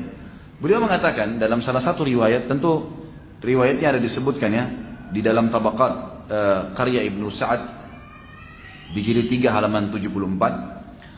Zubair bin Awam berkata, sungguhnya Talha bin Ubaidillah At-Taimi memberi nama anak-anaknya dengan nama-nama para nabi. Padahal dia mengetahui tidak ada nabi setelah Nabi Muhammad SAW. Maksudnya apa? Kalaupun milih nama nabi, maka yang paling layak Nabi Muhammad SAW, karena beliau nabi yang paling sempurna, gitu kan? Sedangkan aku menamakan anak-anakku dengan para syuhada, nama para syuhada. Mudah-mudahan mereka semua gugur mati syahid. Dia menamakan anaknya Abdullah, diambil dari nama sahabat Nabi yang mati syahid di perang Badar, Abdullah bin Jahash radhiyallahu anhu. Kemudian Al-Munzir diambil dari nama Al-Munzir bin Amr, juga mati syahid. Urwa diambil dari Urwa bin Mas'ud. Hamzah dari Hamzah bin Abdul Muttalib. Kemudian Ja'far dari Ja'far bin Abi Talib. Mus'ab dari Mus'ab bin Umair. Ubaidah dari Ubaidah bin Harith. Khalid dari Khalid bin Sa'id. Dan Amr dari Amr bin Sa'id bin As. Dan ini nama-nama ya para syuhada, nama para syuhada. Kita masuk sekarang bagaimana kesabaran Zubair dalam berdakwah di jalan Allah Subhanahu wa taala dan keberanian yang luar biasa. Pernah satu waktu ibunya Sofia, waktu Zubair masih kecil, sebelum masuk Islam, itu kalau ibunya lagi tegur sesuatu, ibunya sangat tegas, marah sama dia, luar biasa. Ya. Dan ketegasan ini membuat tidak lazim lah, tidak semua umumnya perempuan bisa tegas seperti dia gitu. Umumnya perempuan kadang-kadang lebih lembut gitu kan. Tapi ini tegas, Sofia. Kakaknya atau adiknya Sofia ini namanya Naufal. Naufal ini merasa prihatin dengan bagaimana Sofia mendidik anaknya. Sampai akhirnya Naufal menasihatin, tapi Sofia nggak mau dengar. Enggak, ini anak saya tahu dia demi kebaikan. Maka Naufal ini orangnya pemberani sekali. Naufal ini terkenal gitu kan di Mekah, seorang tokoh Quraisy. Tapi karena ini saudara perempuannya, dia tidak mau bantah. Maka dia pun berkata, saya laporkan ini kepada suku, kepala suku waktu itu ya, yang terkenal dari Abduddar, dari suku mereka, nasihatin. Dinasihatin Sofia, lalu Sofia mengatakan, saya cuma mau orang ini, anak ini menjadi tokoh masyarakat dan menjadi pemberani, saya nggak mau jadi pengecut. Tapi nggak disebutin kira-kira masalahnya apa pada saat itu. Lalu kemudian ya, setelah masuk Islam, Zubair masuk Islam, ternyata yang menyiksa Zubair adalah pamannya Naufal. Naufal ini akhirnya dibenci dengan Zubair, yang tadinya dia waktu Zubair kecil dia bela, sekarang malah dia benci. Dan waktu mendengar Zubair masuk Islam, maka Naufal pun memegang Zubair, kemudian membungkusnya dengan sebuah tikar, lalu membakar api di sekitarnya yang bisa setiap saat membakar Zubair, sambil mengatakan, kau harus meninggalkan agamanya Muhammad, kembali ke kakek moyangmu. Maka dia mengatakan, tidak, kata Zubair, walaupun engkau membakarku. Maka akhirnya pamannya pun melepaskan karena dia sangat kokoh. Dan ini contoh bagaimana kesabaran yang diangkat oleh penulis buku. Salah satu kisahnya waktu disiksa oleh pamannya dan dibakar di sekitarnya. Di umur 15 tahun ya, tetap dia kokoh dengan agama Allah. Kemudian juga Urwah bin Zubair, anak beliau, menceritakan, di tubuh ayahku Zubair ada 13 luka sabetan pedang. Salah satunya di pundaknya, dan itu semua karena berperang. Luka itu saking dalamnya, sabetan pedang yang dipukul ke badannya membuat lubang. Ada sabetan pedang itu lubang, dan aku bisa memasukkan jariku ke dalam luka itu. 2 sabetan pedang yang sangat dalam, ada 3 ya, 2 didapatkan di perang ya, Badar, dan 1 lagi di perang Yarmuk. Jadi ini sabetan pedang yang didapat di pundaknya. Karena Zubair punya ciri khas, kalau berperang itu, begitu berhadapan sama musuh, tinggal tunggu instruksi. Panglima perangnya mengatakan Allahu Akbar, dia paling depan, paling pertama menyerang, gitu kan. Selalu di depan, tidak pernah terakhir, tidak pernah di tengah-tengah, selalu awal. Dan dia tidak pernah mau puas kecuali dia sudah dobrak musuh pakai kudanya sampai ke ujung pasukan. Setelah itu dia kembali lagi, menyerang lagi dari sana sampai ke sini. Akhirnya kocar-kacir musuh gara-gara itu. Gitu. 1 orang. Nggak ada orang berperang kalau orang-orang non-Muslim ya. Mereka tidak kejar namanya mati syahid. Mereka tidak tahu namanya mati syahid. Maka mereka ya ragu-ragu. Kalau berhadapan musuh baru menangkis, baru menyerang. Tapi tidak ada yang berani langsung menyerang. Dan ini tokoh luar biasa. Keberanian yang luar biasa dimiliki oleh Zubair radhiyallahu anhu. Tapi nanti juga akan ada bahasan dalam peperangan ya. Ini cuma sekedar gambaran saja. Kata Ali bin Zaid rahimahullah, seorang ulama tabi'in, aku pernah melihat Zubair di bagian dadahnya ada seperti tanda-tanda yang besar seperti mata-mata unta. Dan itu adalah tanda tusukan tombak atau anak panah. Jadi biasanya kalau tombak dilempar tertusuk di badan seseorang, maka menghasilkan lubang, gitu kan? Zaman sekarang mungkin masih ada cara untuk dioperasi, dikembalikan, ditutup. Zaman dulu nggak bisa. Jadi tombak ya sudah ditutup sampai darahnya berhenti, kering sendiri, ya sudah berarti jadi berbekas, gitu kan? Di dada Zubair ditemukan banyak sekali ya. Waktu beliau terbuka bagian bajunya, karena zaman dulu orang menggunakan izar dan rida ya, seperti baju ihram. Jadi bagian atas itu cuma dililit-lilit saja, biasanya begitu. Maka ada kelihatan lubang-lubang tersebut, dan itu adalah bekas tombak atau anak panah. Dan beliau tetap tidak pernah mengeluhkan kepada orang lain. Dan ini masuk dalam substansial bahasan bagaimana kesabaran dia dalam menerima apapun yang diterima dari jalan Allah Subhanahu wa taala. Zubair termasuk orang yang hijrah di Habasyah. Dan Habasyah ini adalah Ethiopia tentunya. Di awal-awal Islam, kaum muslimin banyak disiksa oleh orang-orang kafir Quraisy, bagaimana kita tahu, sampai Allah Subhanahu wa taala mengizinkan melalui lisan Nabi Muhammad sallallahu alaihi wasallam untuk hijrah ke Habasyah. Ya, hijrah ke Habasyah. Maka hijrahlah sahabat-sahabat Nabi, dan diantaranya adalah Zubair bin Awam. Dan ini ada fadilah sendiri. Karena orang yang hijrah itu punya pahala. Ya, hijrah itu ibadah. Dan Zubair termasuk sama dengan Utsman bin Affan, hijrah ke Habasyah dan ke Madinah. Jadi 2 pahala hijrah yang mereka dapatkan. Pada saat sahabat tinggal di Ethiopia, di Habasyah ini, Najasyi, raja mereka pada saat itu yang akhirnya masuk Islam di tangan Ja'far bin Abi Thalib. Dan ada hukum sendiri di sini. Najasyi pada saat masuk Islam didengar oleh para pendeta-pendeta dan pastor, dan mereka pada saat itu sudah mengatakan Isa anak Tuhan. Maka mereka pun berusaha menggulingkan Najasyi. Maka Najasyi akhirnya menyembunyikan Islamnya, dan beliau sempat meletakkan di bagian bajunya lembaran Al-Quran yang ditulis di atas kulit, dibawa oleh Ja'far lalu ditaruh di dalam dadahnya. Lalu dikumpulin sama dia pastor-pastor semua sambil dia mengatakan, kenapa kalian mau memerangi saya? Kata mereka, engkau telah berkhianat wahai raja.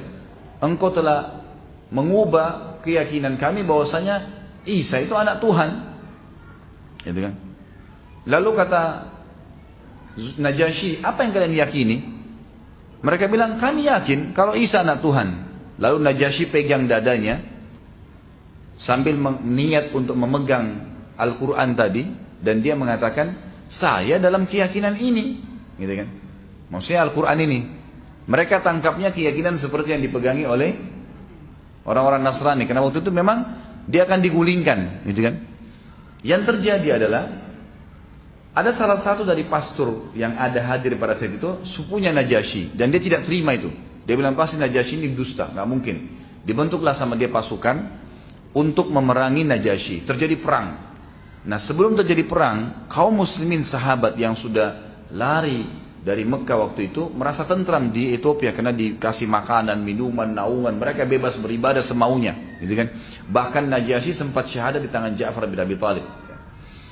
Makanya waktu beliau meninggal, Nabi SAW sempat mensolati ghaib Najasyi, karena waktu beliau meninggal sudah tidak ada lagi sahabat di Ethiopia, semua sudah hijrah ke Madinah, gitu kan?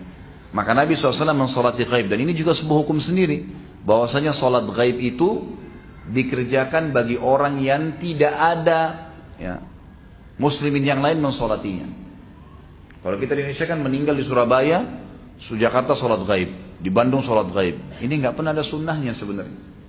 Satu-satunya riwayat berhubungan dengan sholat gaib adalah sholatnya Nabi SAW untuk Najasyi waktu Najasyi meninggal di sana, karena tidak ada satupun muslim di sana, sendirian dia. Maka Nabi SAW sholati di Madinah, gitu kan? Itu hukum syar'i yang ada diambil. Tapi ringkas cerita adalah pada saat Najasyi diserang oleh sepupunya sendiri yang juga salah satu pastor membentuk pasukan, terjadi peperangan. Najasyi sempat mengamankan beberapa semua sahabat untuk menyeberang Sungai Nil.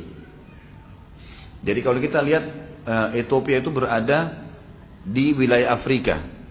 Antara Afrika, Ethiopia dengan Jazirah Arab itu ada Laut Merah. Ya. Ada pecahan Sungai Nil di situ. Maka dia pun atau Najasyi menyuruh sahabat-sahabat untuk menyeberang Sungai Nil. Ya, kalau saya tahu ini bukan Sungai Nil, dia menyeberang Laut Merah sebenarnya. Selamatkan diri ke wilayah Yaman di tepi Laut Merah, disuruh tunggu di situ. Maka yang terjadi adalah waktu terjadi peperangan, kata Ummu Salamah radhiyallahu anha yang nanti jadi istri Nabi sallallahu alaihi wasallam, Ummul Mukminin, berkata waktu itu kami semua berdoa agar Najasyi diberikan kemenangan. Karena kalau Najasyi kalah, maka tidak ada lagi tempat bernaung kecuali kembali ke Mekah dan bisa disiksa lagi. Waktu dia bilang kami lagi ragu, khawatir jangan sampai Najasyi yang kalah, karena mereka ini bisa dibunuh nanti. Tapi Najasyi sudah memberikan keamanan untuk menyeberangi Laut Merah. Kata Ummu Salamah, kami pun akhirnya berkata satu sama yang lain, siapa kira-kira yang berani menyeberang laut ini, lalu menyaksikan peperangan, melihat siapa yang menang, lalu menginformasikan kepada kami. Semua orang waktu itu diam, tidak ada yang ngomong. Zubair datang mengatakan, saya, umurnya 15 tahun waktu itu, saya akan nyeberangin lautan ini dan saya akan saksikan peperangan itu. Kata Ummu Salamah, lalu kemudian ditiupkanlah bantal atau balon, gitu kan, yang diletakkan di dalam, lalu dia menyeberang. Lalu Zubair pun menyaksikan peperangan tersebut, dan tidak lama kemudian sementara kami lagi dalam keadaan ragu, Zubair sudah menyeberang kembali dan berteriak sambil mengatakan, berita gembira wahai kaum mukminin, Najasyi telah diberikan kemenangan oleh Allah Subhanahu wa taala. Tapi di sini ada peran Zubair bin Awam yang sangat luar biasa beraninya, karena kalau dia pergi menyaksikan peperangan berarti ada kemungkinan dia kena serangan, gitu kan? Tapi dia berani hadir pada saat itu untuk mendatangkan informasi kepada kaum muslimin. Dan ini saya angkat karena memang ditulis dalam buku yang sedang kita bedah. Kita masuk sekarang bagaimana perannya dia dalam kancah peperangan. Dimulai dari perang Badar misalnya. Perang Badar, Zubair bin Awam tampil menggunakan imamah berwarna kuning. Dan beliau berada di depan pasukan. Pada saat awal takbir Nabi SAW menyerang, maka dia sudah menyerang orang-orang Quraisy, gitu kan? Bahkan para sahabat sepakat mengatakan kekuatan muslimin ada di 3 orang, Hamzah, Ali, dan Zubair. 3 orang ini luar biasa. Jadi ini ujung tombaknya para penyerang sahabat, gitu. Nah, karena beraninya dia, dan selain berani, Zubair bin Awam juga selalu menjaga penampilan yang rapi dan bersih, walaupun di kancah peperangan. bajunya selalu bersih, penampilannya bersih, imamahnya bagus. Sampai akhirnya ya, para sahabat mengatakan, diantaranya anaknya sendiri yang bernama Urwah, mengatakan, perang Badar, Zubair, ayahku menggunakan surban warna kuning, lalu Jibril pun turun dengan penampilan seperti Zubair. Sebagaimana Nabi SAW sampaikan kepada para sahabat, bahwasanya di kancah peperangan sekarang ada Jibril yang sedang turun, dan Jibril menggunakan pakaian atau imamah seperti yang digunakan oleh Zubair bin Awam. Dan ulama mengatakan ini sebenarnya sebuah kelebihan tersendiri, karena memang Jibril tidak menjelma menjadi manusia kecuali memang pada orang-orang tertentu. Dan ulama mengatakan ada 2 orang saja yang pernah Jibril menjelma dari kalangan sahabat, Zubair bin Awam di perang Badar, dan juga yang satu lagi siapa? Dihya al-Kalbi radhiyallahu anhu ajma'in. Ini karena sering penampilannya rapi, bersih, maka Jibril pun berpenampilan seperti orang ini. Baik, dikatakan bahwasanya di perang Badar Zubair bin Awam membunuh 2 orang dan 2 ini adalah tokoh Quraisy. Yang pertama adalah Abu Dzatu Kabsh. Abu Dzatu Kabsh ini julukannya ya. Kabsh ini sebenarnya lebih cenderung kepada otot. Abu Kabsh mungkin orang yang berotot besar, kekar gitu ya. Sebagian mengatakan Kabsh ini adalah perut, sehingga memang perutnya orang ini agak besar. Tapi yang jelas postur tubuhnya besar sekali. Namanya dia Ubaidah bin Sa'id bin As. Namanya orang ini Ubaidah bin Sa'id bin As. Dia ini terkenal sekali penunggang kuda Quraisy yang terbaik, dan dia juga salah satu dari prajurit Quraisy yang meletakkan dari kepalanya sampai kakinya semuanya besi dan cuma kelihatan matanya. Serta dia satu-satunya pasukan Quraisy yang mahir memainkan pedang, tapi yang panjang.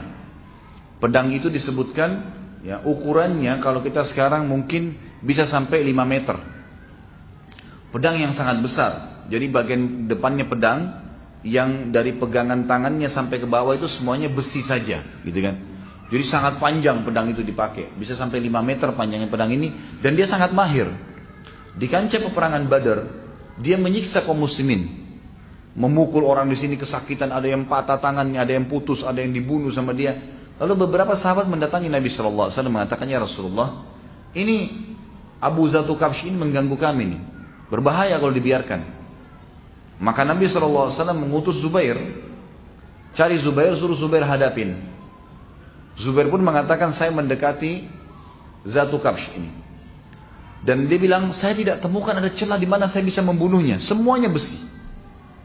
Banyak waktu dia lagi tebas-tebasin sahabat tuh, banyak sahabat ada yang pukul kakinya, ada yang pukul kudanya pun pakai besi semua, tapi nggak mempan. Ada yang lemparin panah, panahnya jatuh karena baju besi, nggak tembus, gitu kan. Maka Zubair bilang, saya tidak menemukan celah untuk membunuh orang ini.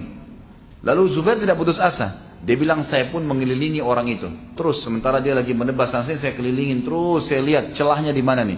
Sampai saya berhadapan dengan dia. Dan Zubair bin Awam ini juga termasuk orang yang tinggi besar ya. Karena dalam kisah, dalam riwayat dikatakan dia sama dengan Umar bin Khattab. Kalau dulu di atas kuda, kakinya sampai di tanah. Dia orangnya tinggi luar biasa. Gitu. Kalau laki-laki sekarang mungkin antum yang 2 meter tingginya, ada ikhwan 2 meter. Kalau dulu di atas kuda, kakinya paling sampai di perut kuda nggak? Anggaplah sampai lewatin perut kuda sedikit. Kalau sampai ke tanah itu berapa banyak, berapa tinggi tuh, gitu kan? Luar biasa. Beliau gitu kalau naik kuda, kakinya sampai ke bawah, gitu kan? Nah Zubair bin Awam bilang, pas saya berhadapan sama Dzatu Kabsh, dan Dzatu Kabsh ini juga tinggi besar, cuma badannya lebih kekar. Kata Zubair, saya tidak temukan celah kecuali di antara 2 matanya. Jadi di sini tuh ada karet yang menyatukan baju besi itu, topeng besinya, gitu kan? Dia bilang, saya tidak temukan kecuali itu. Maka saya pun mengambil tombak, dan ciri khas Zubair ini radhiyallahu anhu terkenal di pasukan muslimin, selalu di tangan kanan pedang, gitu kan? Kemudian di pundaknya dia taruh tombak kecil. Tombak kecil ini khusus untuk digunakan membunuh orang-orang tertentu, gitu kan? Dia menaruh pedangnya dan dia ambil tombak kecil itu. Dia bilang, lalu saya bertakbir sambil melemparkan niat membunuhnya sebagaimana perintah Nabi SAW, dan saya melempar tepat kena di karet itu sehingga tembus sampai ke belakang kepalanya. Dalam riwayat lain dikatakan Zubair bin Awam mendapatkan celah, kemudian meloncatin Zatu Kabsh ini sampai jatuh dari kudanya, kemudian menancapkan tombaknya di celah tadi yang bisa kena, dan akhirnya terbunuh. Dan Zubair mengatakan, saya berusaha menarik tombak saya kembali itu dengan sangat susah payah sampai bengkok tombak saya gitu. Tapi perannya adalah di sini di kancah peperangan membunuh musuh, gitu kan? Membunuh musuh. Tentu dalam Islam di luar kancah peperangan yang dibolehkan membunuh itu kalau kita diserang. Misal ada perampok, ada pencuri, membela diri itu lain, itu boleh. Selain ini nggak boleh, gitu kan? Kalau pribadi, kalau pemerintah tentu boleh kalau kisas kan. Kalau pribadi nggak boleh kecuali membela diri. Tapi kalau di kancah peperangan berbeda nih, berbeda, gitu kan? Di perang Badar, Nabi SAW sempat mengambil pedang dan berkata, siapa yang memberikan haknya Allah dan Rasulnya pedang ini? Maka Hamzah mengatakan, saya Rasulullah. Nabi SAW tarik. Nabi mengatakan lagi, siapa yang memberikan haknya Allah dan Rasulnya pedang ini? Maka Ali mengatakan, saya Rasulullah. Nabi tarik. Hamzah dan Ali, dua pejuang besarnya muslimin, ditolak. Paman dan sepupu Nabi, gitu kan? Selama ini terkenal keberaniannya. Nabi tetap tarik. Lalu Nabi mengatakan, siapa yang memberikan hak pedang ini, Allah dan pedang haknya Allah dan Rasulnya pedang ini? Maka Migdad ini terkenal, ya. Dia satu orang dihitung sama dengan 1000 kekuatan laki-laki. Sama dengan Zubair bin Awam. Nanti ada bahasan di Migdad. Tapi Zubair bin Awam juga salah satu dari orang yang dihitung 1000 kekuatan oleh Umar bin Khattab. Nanti akan kita sebutkan riwayatnya. Maka Nabi SAW tarik. Lalu Abu Dujana radhiyallahu syammah, ya, yang terkenal, beliau mengatakan, ya Rasulullah, dia tanya, apa haknya Allah dan Rasul di pedang itu? Maka kata Nabi SAW, engkau mengambil dan engkau memerangi, menggunakan, melawan musuh Allah sampai pedang ini bengkok. Artinya kalau di kancah peperangan berbeda. Tunjukkan keterampilan, memang harus membunuh. Tapi tidak ada mutilasi, ya. Sudah ditusuk, mati, selesai. Tapi tidak boleh sama sekali kita lari dari kancah peperangan, merasa takut. Nggak perlu semuanya. Nggak ada rasa takut bagi seorang muslim. Tidak ada sifat pengecut, malas, perhitungan dalam Islam. Tidak ada itu. Sama sekali. Bahkan Nabi SAW mengatakan, Allahumma inni a'udzubika minal jubni wal bukhl. Ya Allah, jauhkan kami dari sifat pengecut dan perhitungan, bakhil, pelit, gitu kan? Di jalan Allah SWT. Ini tidak boleh ada. Tidak ada pengecut dalam Islam. Tapi kita merendah. Di luar kancah peperangan kita merendah. Siapa yang tawadhu, ya, kepada Allah di jalan Allah, Allah akan angkat derajatnya. Merendah, tidak sombong, ya. Di luar. Tapi dalam kancah peperangan lain. Abu Dujana waktu sudah mengambil pedang tadi, maka dia pun mengelitkan imamah merah di atas kepalanya, kemudian dia membusungkan dadanya sambil memegang pedang dari Nabi SAW dan ditaruh di dadanya, menunjukkan kekuatannya gitu. Lalu kata Nabi SAW, caranya orang ini, Abu Dujana, dibenci oleh Allah kalau di luar tempat ini. Tapi kalau di sini dibolehkan, di kancah peperangan, menunjukkan kekuatan untuk musuh. Ini pelajaran lain, ya, yang mesti kita ambil. Maka Zubair bin Awam dan sahabat-sahabat Nabi yang lain sangat faham masalah ini. Menghadapi musuh tidak boleh tunjukkan kelemahan. Memang mereka harus tunjukkan kemahiran dan memang mencari mati. Karena tujuannya orang masuk medan perang adalah mati syahid. Yang kedua baru menang, gitu kan? Makanya para mujahidin tidak pernah kenal namanya kalah. Kita menang atau mati syahid. Kalau mati pun semua terbunuh, tidak ada kekalahan, itu menang malah. Itu kemenangan yang pertama dicari, mati syahid semua masuk surga tanpa hisab, dan banyak kelebihan orang-orang yang mati syahid, gitu. Kemudian yang kedua, Zubair bin Awam membunuh pamannya sendiri yang bernama Naufal. Ya. Ini mohon maaf tadi saya keliru, ya. Bukan Naufal ini bukan pamannya dari ibunya. Sofia kan tante Nabi. Jadi bukan pamannya Nabi Naufal ini, tapi Naufal ini dari keluarga ayahnya, paman dari ayahnya. Ya. Naufal bin Huwailid bin Asad yang tadinya sudah menyiksa dia pada saat dia masuk Islam. Dan memang kena meninggal syahadat, maka dia tunjukkan bahwasanya setelah masuk Islam di kancah peperangan, walaupun paman sendiri sudah tidak ada lagi urusan kekeluargaan di sini. Memang sudah seperti itu hukumnya dalam agama Allah SWT. Tidak ada boleh didahulukan dari Allah dan Rasulnya. Itu di perang Badar. Di perang Uhud, Nabi SAW sempat melihat ada orang juga yang sangat menyusahkan kaum muslimin. Maka, tapi tidak disebutkan namanya dalam buku ini, ya. Maka Nabi SAW mengatakan kepada para sahabat, panggilkan Zubair, suruh Zubair yang hadapin orang ini. Jadi selalu saja kalau ada orang yang sulit untuk dihadapin, maka Nabi SAW memilih siapa yang paling berani di antara sahabat, dan itu adalah Zubair radhiyallahu anhu. Dipanggil Zubair, maka Nabi SAW mengatakan, wahai Zubair, selesaikan urusan orang ini. Zubair nggak pakai nunggu, langsung memicu kudanya menyerang ke arah orang itu. Dan pada saat Zubair melihat orang itu dari belakang, Zubair naik berdiri di atas kudanya lagi jalan, dia berdiri, diloncatin orang itu. Gitu kan? Dalam riwayatnya dikatakan naik ke atas sebuah bukit kecil, dia kudanya lagi lari, dia loncat di atas bukit. Kemudian orang itu di bawah bukit diloncatin sama Zubair sehingga orang itu jatuh ke tanah, kemudian dibunuh oleh Zubair radhiyallahu anhu. Jadi memang kiprah yang luar biasa dalam kancah peperangan. Ini yang disebutkan di dalam masalah Uhud, dan ada yang sempat dibunuh oleh Zubair, dan ada juga peran Zubair bersama dengan Abu Bakar setelah selesai perang Uhud. Tentu di perang Uhud tentu ada kisah sendiri ya, di mana pada saat 43 sahabat Nabi yang turun tidak mengikuti perintah Nabi dari gunung pemanah sehingga tinggal 7 orang dan akhirnya dibunuh oleh Khalid bin Walid yang belum masuk Islam pada saat itu, kan muslimin sempat terkalahkan ya, di fase peperangan kedua. Nah sampai sahabat dan Nabi SAW terdesak ke gunung Uhud gitu kan. Dan kita sudah sebutkan perannya Talha bin Ubaidillah pada saat membela Nabi SAW di perang Uhud gitu kan. Bagaimana beliau membela Nabi SAW sampai badannya penuh dengan sabetan-sabetan pedang dan dia sempat pingsan, tapi dia menolong Nabi SAW. Sampai Abu Bakar mengatakan, kalau saya mengingat Uhud maka saya selalu mengingat Talha bin Ubaidillah, karena dia memang dia yang punya peran pada saat itu. Sudah kita bahas yang lalu ya. Zubair bin Awam juga punya peran sendiri di perang Uhud. Waktu kaum muslimin sudah terkalahkan, maka Nabi SAW mengeluarkan instruksi. Instruksi ini adalah semua mujahidin yang ada di situ, yang sempat hadir di kancah peperangan, mau yang luka, pokoknya masih hidup, naik kembali ke tunggangan masing-masing, memegang senjata masing-masing, lalu mengejar Quraisy. Suruh kejar tuh pasukan Quraisy. Pasukan itu saja suruh nyerang, bukan ditambah pasukan baru. Nabi SAW tidak menyuruh menambah sahabat baru. Beberapa riwayat menyebutkan Nabi SAW mengajak seluruh mujahidin pulang ke Madinah. Begitu masuk Madinah mereka minum air. Lalu kemudian Nabi SAW mengatakan instruksinya, semua yang hadir di Uhud jangan masuk ke rumahnya sampai sudah menyerang kembali Quraisy. Naik ke tunggangnya perang kembali gitu kan. Lalu Nabi SAW mengatakan kepada sahabat-sahabat yang ada, siapa di antara kalian yang mau mendahului pasukan ini? Karena kalau itu pasukan ada 600 lebih orang jumlahnya kan.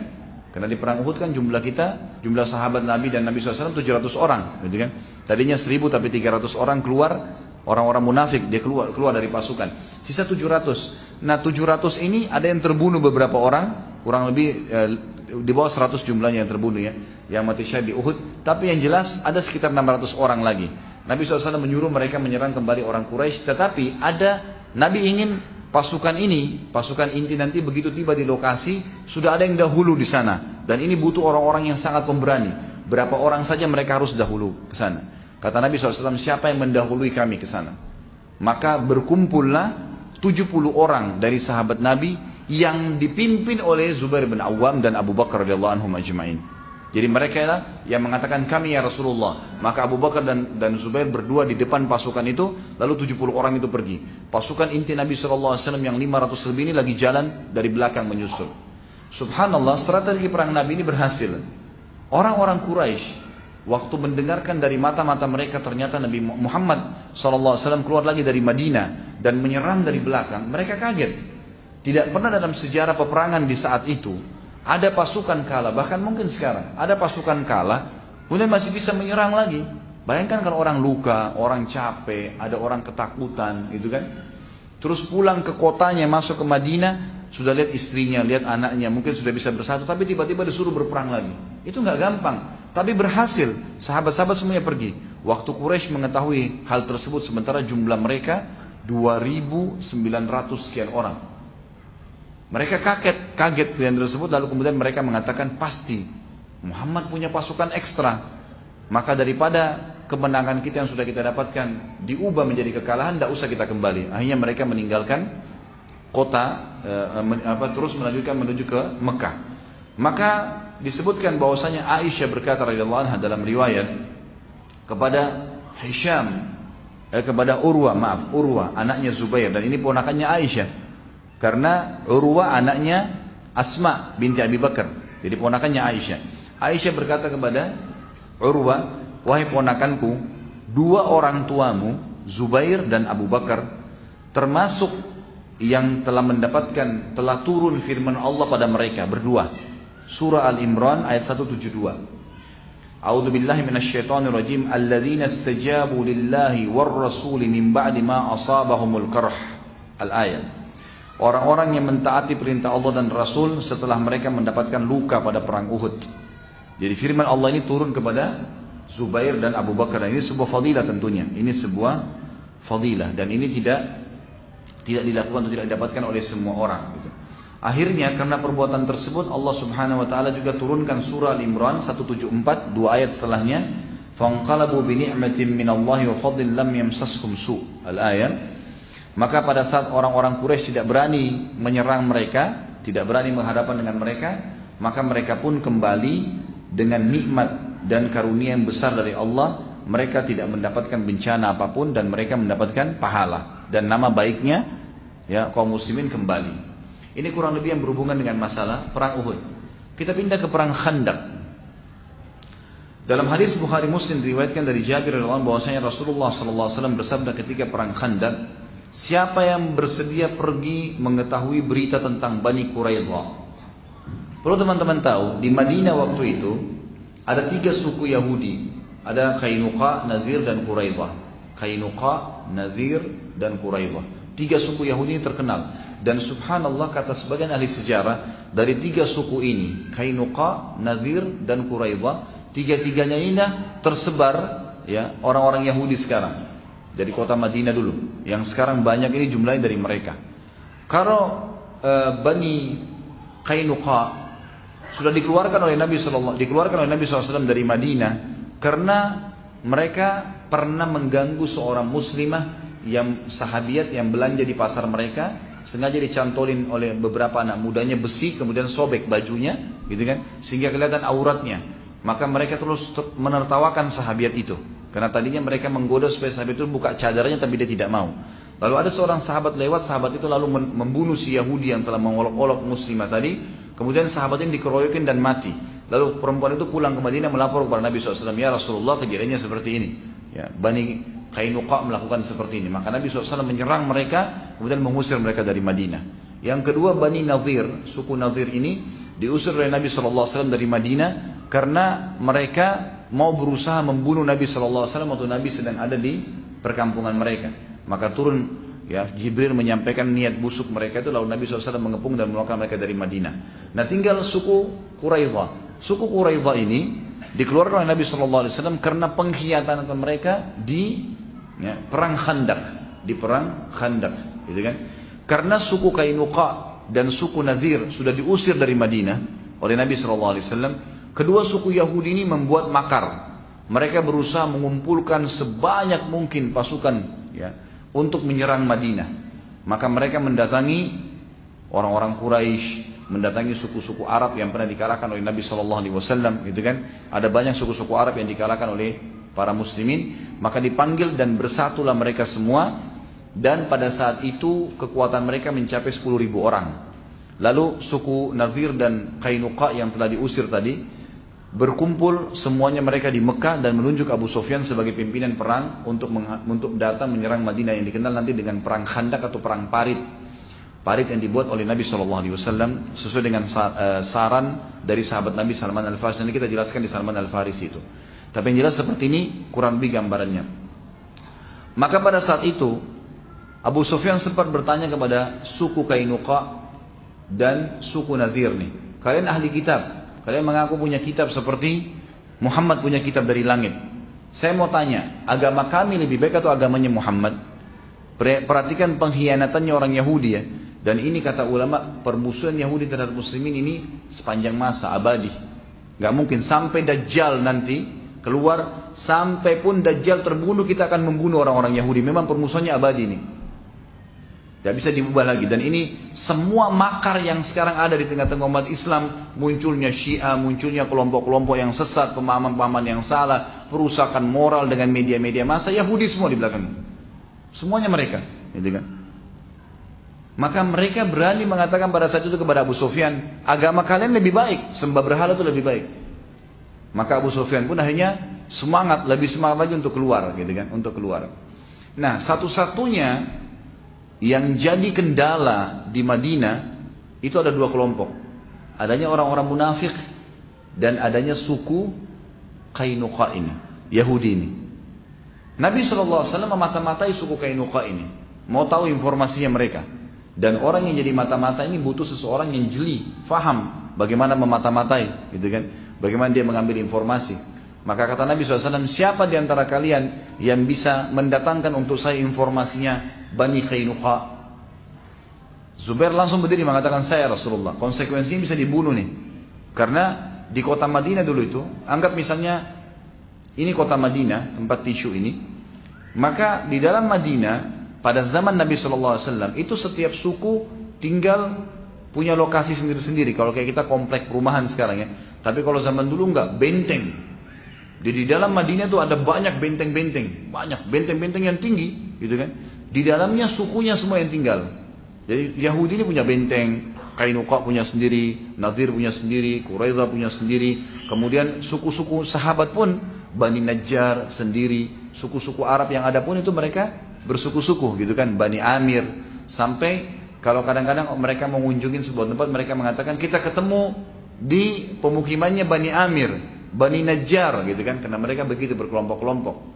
Nah, ini benteng tapi ya, ini benteng-benteng yang tinggi. Di dalamnya itu ada sumur, ada perkebunan, ada peternakan, komplek tempat tinggal gitu. Nah, untuk menembus benteng Qainuqa, Quraidah, suku ini, itu agak sulit dan butuh orang yang luar biasa pemberani. Karena dia harus manjat ke atas, dia harus memata-matain, masuk pelan-pelan, ngumpulin informasi apa nih, gitu kan. Zubair mengatakan, saya Rasulullah. Maka dia pun pergi dengan kudanya ke sana, manjat temboknya, ngambil informasinya. Pokoknya dia berhasil kembali. Diringkas riwayat ini adalah dia berhasil kembali. Dia mengatakan, ya Rasulullah, mereka begini, jumlah mereka begini, mereka lagi lakukan ini. Informasi mata-mata. Gitu. Lalu kata Nabi SAW, kayaknya Nabi masih perlu nih. Siapa lagi yang bisa dan berani ke Bani Quraidah? Quraidah ini untuk ngambil informasi tambahan. Sahabat diam. Lalu Zubair mengatakan, saya Rasulullah. Karena ini untuk manjat tembok ini butuh kemahiran sendiri. Masuk ke dalam itu butuh kemahiran sendiri. Dia mengatakan, saya Rasulullah. Untuk yang kedua kalinya dia pergi, manjat lagi, ambil lagi informasi, kembali lagi. Begitu kembali sudah disampaikan, begini ya Rasulullah, begini ya Rasulullah. Nabi SAW yang ketiga kali mengatakan, siapa yang mengambilkan lagi buat saya informasi dari Bani Quraidah? Maka sahabat diam dan Zubair mengatakan, saya ya Rasulullah. Maka ketiga kali dia kembali lagi, gitu kan? Artinya 3 kali menghadapi bahaya kematian, bisa dibunuh. Tapi dia betul-betul tidak peduli. Dia pergi ke sana, lalu dia kembali, dia mengumpulkan informasi. Setelah lengkap, maka kata Nabi SAW, dan inilah judul kita sebenarnya ya. Judul kita ini, Zubair bin Awam adalah ya, sahabat setia Nabi SAW atau pembela setia Nabi SAW. Diistilahkan dalam bahasa Arab hawari. Kalau kita bahasa sekarang itu bodyguard, gitu kan. Jadi bodyguardnya Nabi itu adalah Zubair bin Awam. Cuma kan tidak pantas kalau kita tulis di judul bodyguard, gitu kan. Ini dia pembela setia Nabi SAW, gitu kan. Jadi luar biasa. Nah, sebab disebutkannya hadis Nabi yang berbunyi inna likulli nabiyyin hawari wa hawariyyiz Zubair. Sesungguhnya setiap nabi itu punya bodyguard, ada pengawal khusus, gitu kan. Yang memang dia khusus membela Nabi, pokoknya membela. Kalau raja, memang tangan kanannya yang membela dia. Ini punya keterampilan luar biasa dalam bela diri, keterampilan strategi, menyelamatkan lah. Bahkan dia siap mengorbankan dirinya. Maka kata Nabi SAW, semua Nabi punya hawari. Ada satu pasti dipilih pembelanya. Dan pembelahku, bodyguardku adalah Zubair. Keluar sabda Nabi SAW ini setelah 3 kali dia bolak-balik dari suku Quraidah, gitu kan. Tentu dalam perang Khandaq ada sendiri ya. Nanti insya Allah bisa diikuti dalam Sirah Nabawiyah. Tapi itu pertemuan akan datang. Akan ada pertemuan tentang Sirah di Bekasi Barat. Memang yang setiap bulan sekali. Tapi mungkin itu habis Lebaran. Memang sudah masuk di bahasan tentang perang Khandaq. Ali radhiyallahu anhu berkata tentang perang Khandaq ini. Orang yang paling berani adalah Zubair. Tidak ada yang mengetahui kadar orang-orang besar kecuali orang yang besar. Maksudnya apa? Saya tahu dia berani karena saya tahu bagaimana diri saya juga. Dia berani juga, gitu kan? Maka saya bisa menilai dia justru karena saya tahu bagaimana kadar saya. Ini luar biasa beraninya Zubair. Kemudian Ats-Tsauri rahimahullah, seorang tabi'in berkata, kekuatan para sahabat ada pada 3 orang, Hamzah, Ali dan Zubair. Abdullah bin Zubair berkata, pada perang Ahzab, Nabi SAW memintaku, dan perang Ahzab nama lainnya perang Khandak ya. Karena surah Al-Ahzab itu dalam Al-Quran, surah nomor 33, menceritakan tentang perang Khandak. Nah, jadi perang Khandak berarti parit, itu disebutkan dalam hadis. Kalau dalam Al-Quran perang Ahzab, Ahzab jamak daripada hizib, artinya kelompok-kelompok, karena suku-suku tadi semua ketemu untuk menyerang kota Madinah. Abdullah bin Zubair berkata, pada saat perang Ahzab terjadi, Nabi SAW memintaku dan Umar bin Abi Salamah untuk menjaga para wanita. Aku melihat ayahku dengan kudanya hilir mudik ke Bani Quraidah 2-3 kali. Ketika pulang, aku sempat bertanya kepada ayahku, aku melihatmu mondar-mandir wahai ayah. Dia berkata, apa engkau melihatku wahai anakku?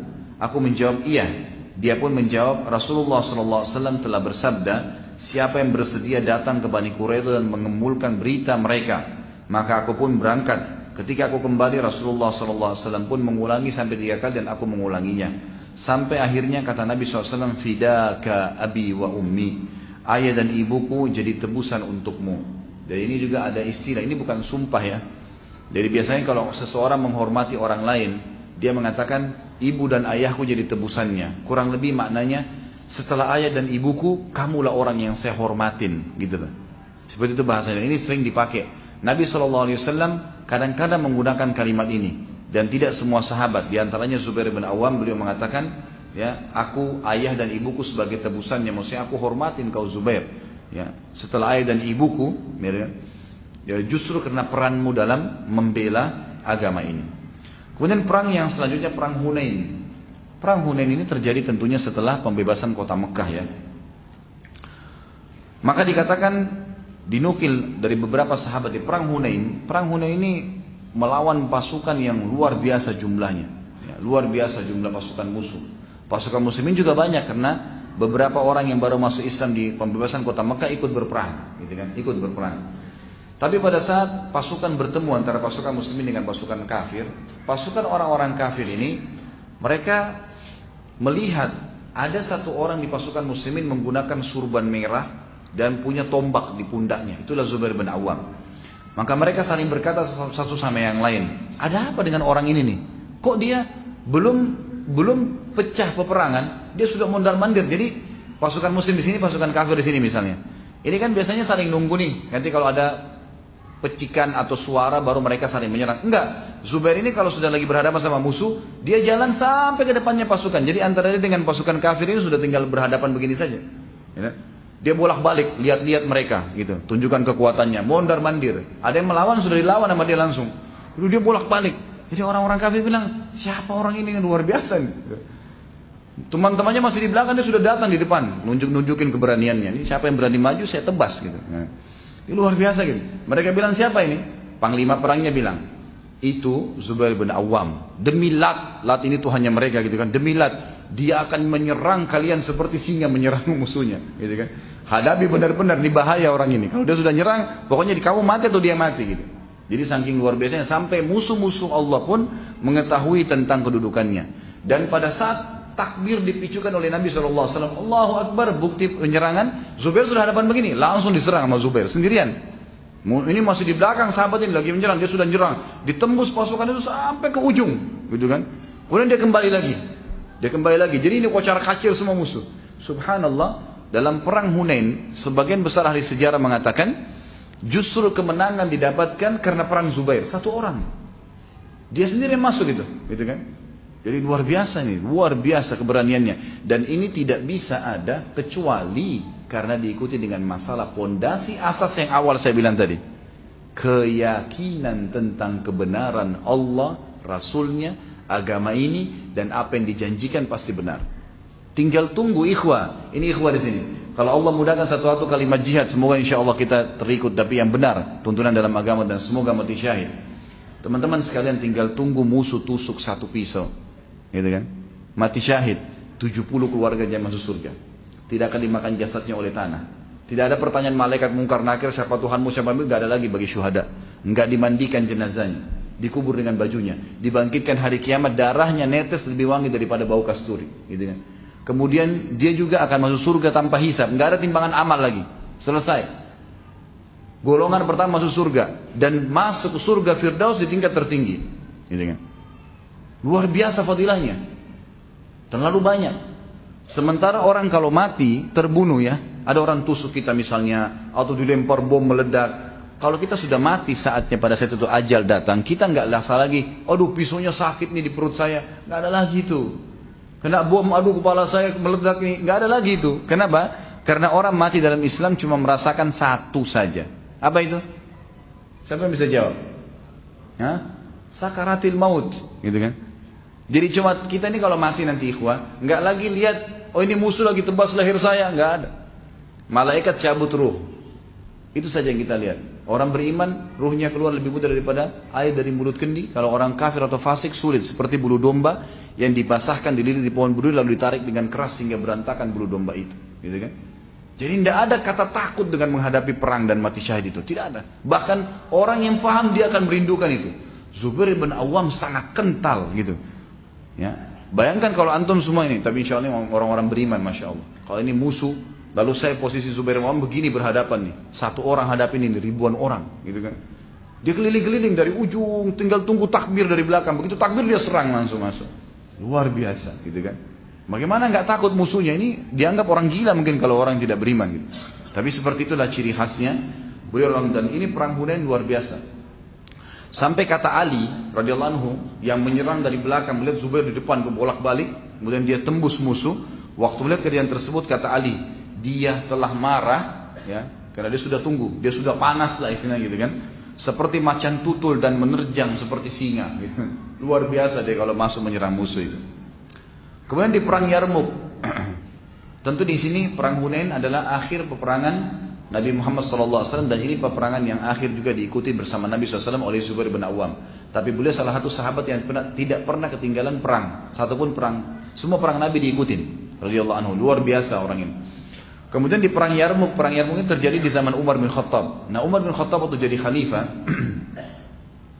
beliau sempat mengirim dua pasukan yang masyhur dan terjadi dua perang besar. Perang Yarmuk ini pasukan yang menyerang pasukan Romawi, wilayah Syam, gitu kan. Nanti akan runtuh yang Palestina masuk Islam, gitu kan. Syria, Lebanon, ya, Jordania. Ini nanti negeri Syam akan takluk setelah perang Yarmuk nih, gitu kan. Pasukan yang kedua, dan ini juga termasuk pasukan yang menuju ke Yarmuk ini menaklukkan negeri Syam dan ada juga menaklukkan Mesir, gitu kan. Jadi wilayah Afrika dan wilayah utaranya Jazirah Arab, negeri Syam. Dan dari sini nanti Islam masuk ke Turki, gitu kan? Dari sini masuk ke Turki. Tapi awalnya di perang Yarmuk namanya, peperangan Yarmuk ini. Itu Umar bin Khattab mengatur strategi perang radhiyallahu anhu luar biasa. Menyerang utara Jazirah Arab, karena kalau selatan Jazirah Arab kan Yaman. Yaman sudah masuk Islam di tangan Muadz bin Jabal, sahabat Nabi yang mulia. Jadi daerah selatan Jazirah Arab tidak ada musuh, ya, gitu kan? Karena sudah laut lepas. Yang ada adalah wilayah timurnya Jazirah Arab, Asia Tenggara, ya, Irak, Iran, Afghanistan, Cina sampai ke kita di Indonesia ini, gitu kan? Itu semua dianggap wilayah timurnya Jazirah Arab, dengan wilayah utara dan wilayah baratnya Afrika dan negeri Syam. Maka Umar bin Khattab mengatur strategi membagi dua pasukan. Pasukan yang pertama dipimpin oleh Amr bin As menuju ke Mesir dan juga negeri Syam, dan nanti akan terjadi perang Yarmuk. Pasukan yang kedua itu menyerang daerah timurnya Jazirah Arab, mulai Irak, Iran, Afghanistan, Rusia, semua itu disisir dan dikenal dulu dengan negeri Persia. Di sini ada perang Qadisiyah namanya. Ada dua perang. Ini jangan dilupain namanya. Perang yang luar biasa nih. Perang Yarmuk dan Qadisiyah. Perang Yarmuk ini ya, dihadiri oleh Zubair bin Awam. Sebagian ahli sejarah mengatakan setelah Yarmuk berhasil menang, Zubair menyusul ke Qadisiyah, gitu kan. Dua-dua peperangan dihadiri, tapi luar biasa nih. Perang Yarmuk ini dan perang Qadisiyah perang terbesar dalam sejarah Islam karena jumlah muslimin yang dikirim oleh Umar bin Khattab bersama Amr bin As 4.000 orang. 4.000 orang. 4.000 orang ini akan menghadapi pasukan Romawi di negeri Syam 250.000. 250.000 orang, gitu kan? 4.000, gitu kan? Ini luar biasa nih. Tidak ketemu jumlahnya. Sekali lagi ya, 250.000 ketemu dengan 4.000, gitu kan? Jadi ini kurang lebih 1,5% dari jumlah pasukan musuh. Bukan 10%-nya ya. Karena kalau 250.000, 10% berarti 25.000 kan? Ini 4.000 saja. Cuma 1,5% dari jumlah pasukan musuh, pasukan muslimin berangkat ke sana. Waktu Amr bin As radhiyallahu anhu melihat kayaknya Mesir sama negeri Syam ini susah ditembus dengan 4.000 orang. Gimana caranya nih? Dilihat kekuatan musuh, mata-mata bermas sudah kesana sini, lihat ini nggak bisa nih. Ini negara besar ini, bukan main-main. Mesir kalau tembus, Afrika semua bisa takluk. Kalau Palestina takluk, semua negeri Syam, bahkan Turki bisa takluk, gitu kan? Maka ini pintu yang harus berhati-hati. Amr bin As terkenal sekali dengan kejelian dalam strategi perang. Maka beliau kirim surat kepada Umar. Ya Amir Mu'minin, begini kejadiannya. Tentu kita sudah tahu di awal-awal kisah Umar yang saya sampaikan, unik semua kisah Umar radhiyallahu anhu, luar biasa gitu. Umar bin Khattab mengirim, karena Amr bin As bilang, ya Amir Mu'minin, kami kayaknya tidak bisa melawan dengan 4.000. Tolong kirim kepada kami bala bantuan. Minimal memenuhi apa yang telah Nabi SAW janjikan. Karena ada hadis Nabi bunyinya apa? Umatku yang terkumpul 12.000 orang, pasukan jihad ya, tidak akan pernah terkalahkan. Hadis Nabi itu. Jadi selalu sahabat jadikan patokan 12.000. Kalau sudah 12.000 sudah pasti menang gitu loh. Asal semua mujahidin itu janji dari Nabi SAW gitu kan. Maka Amr bin As ingin mengejar target itu. Gak usah lebih dari 12.000. Walaupun pasukan lebih banyak, 12.000. Nabi sudah janji itu. Kirim surat kepada Umar. Apa yang terjadi? Umar bin Khattab menemukan di Madinah gak cukup pasukan. Mana caranya kirim? Ini sana 4.000, kirim 8.000. 8.000 gak cukup di Madinah. Apa yang terjadi? Umar bin Khattab mengirim 4.000 orang. 4.000 orang ini pun diiklanin nih, siapa yang mau jihad ke sana? Gabunglah semua sisa masyarakat Madinah 4.000 orang. Lalu Umar bin Khattab mengirim bersama 4.000 itu 4 orang, gitu kan? 4 orang. Lalu menulis surat kepada Amr bin As. Wahai Amr bin As, aku telah mengirim kepadamu 8.000 pasukan. 4.000 pasukan yang real, 4.000 personil, dan ada 4 orang bersama mereka yang satunya sama dengan 1.000 orang. Jadi sama saja 4.000 nih. Ini luar biasa nih. Dan 4 orang itu disebutkan dalam kisah, pimpinannya adalah Zubair bin Awam. Ini satu orang, oleh Umar bin Khattab dianggap kekuatannya 1.000 orang. Luar biasa gitu. Ada pasukan banyak 1.000 tapi malas, takut, pengecut. Suruh naik benteng gak mau, malam-malam gak mau perang. Takut, begitu jihad sembunyi di bawah kolom. Kayak sebagian orang, Allahu alam siapa ini. Tapi begitulah. Tapi ini Zubair bin Awam, apa titah jihad langsung di depan. Ini bukan sembarangan orang-orang seperti ini, luar biasa. Kata Umar, dan saya ngirim bersama 4.000 itu 4 orang. Yang kekuatan mereka adalah 4.000. Sebab setiap orang di antara mereka punya kekuatan 1.000 orang. Tentu di sini disebutkan oleh sebagian tentang siapa saja orang-orang itu. Tapi yang jelas mereka adalah pimpinannya Zubair ibn Awam. Sebagian ya, disebutkan bahwasanya yang dikirim adalah Zubair pimpinannya, kemudian yang kedua Migdad. Migdad ini tadi yang saya bilang juga sahabat Nabi yang mulia. Ini juga orang yang sangat pemberani. Nanti ada bahasan sendiri tentang dia ya. Ini memang Umar juga hitung kekuatannya 1.000 orang. Kemudian yang ketiga Ubadah bin Samit. Ubadah bin Samit termasuk sahabat Nabi yang pemberani dan juga dia ahli faraid. Kemudian ada Maslamah bin Makhlad. Maslamah bin Makhlad. Ini juga nanti tentu ada bahasan nanti sahabat-sahabat yang mulia yang kita akan sempurnakan karena bahasan kita kurang lebih 100 sahabat nanti, insyaallah. Tapi kita hari ini baru masuk yang ke-6. Semoga Allah mudahkan. Ada sebagian ahli sejarah mengatakan yang keempat itu bukan Maslamah tapi Kharijah bin Hudzafah radhiyallahu anhum ajma'in. Jadi ini 4 orang sahabat yang terkenal yang diutus oleh Umar bin Khattab. Ringkas cerita adalah waktu tiba pasukan tersebut untuk penaklukan Mesir, gitu kan? Maka ternyata Amr bin As ini kan itu ngirim surat ke Madinah lama. Dari negeri Syam, dari wilayah perbatasan Mesir ke Madinah itu bisa sebulan jalan ngantar surat. Balasan Umar bin Khattab menyiapkan pasukan balik dari ke sana lama. Dan ternyata waktu Zubair bin Awam tiba di wilayah Mesir yang akan ditelekan oleh Amr bin As ini, itu Amr bin As sudah mengepung selama 7 bulan. Nggak berhasil. Jumlah pasukannya cuma 4.000 tapi ngepung, berhasil mengepung gitu kan.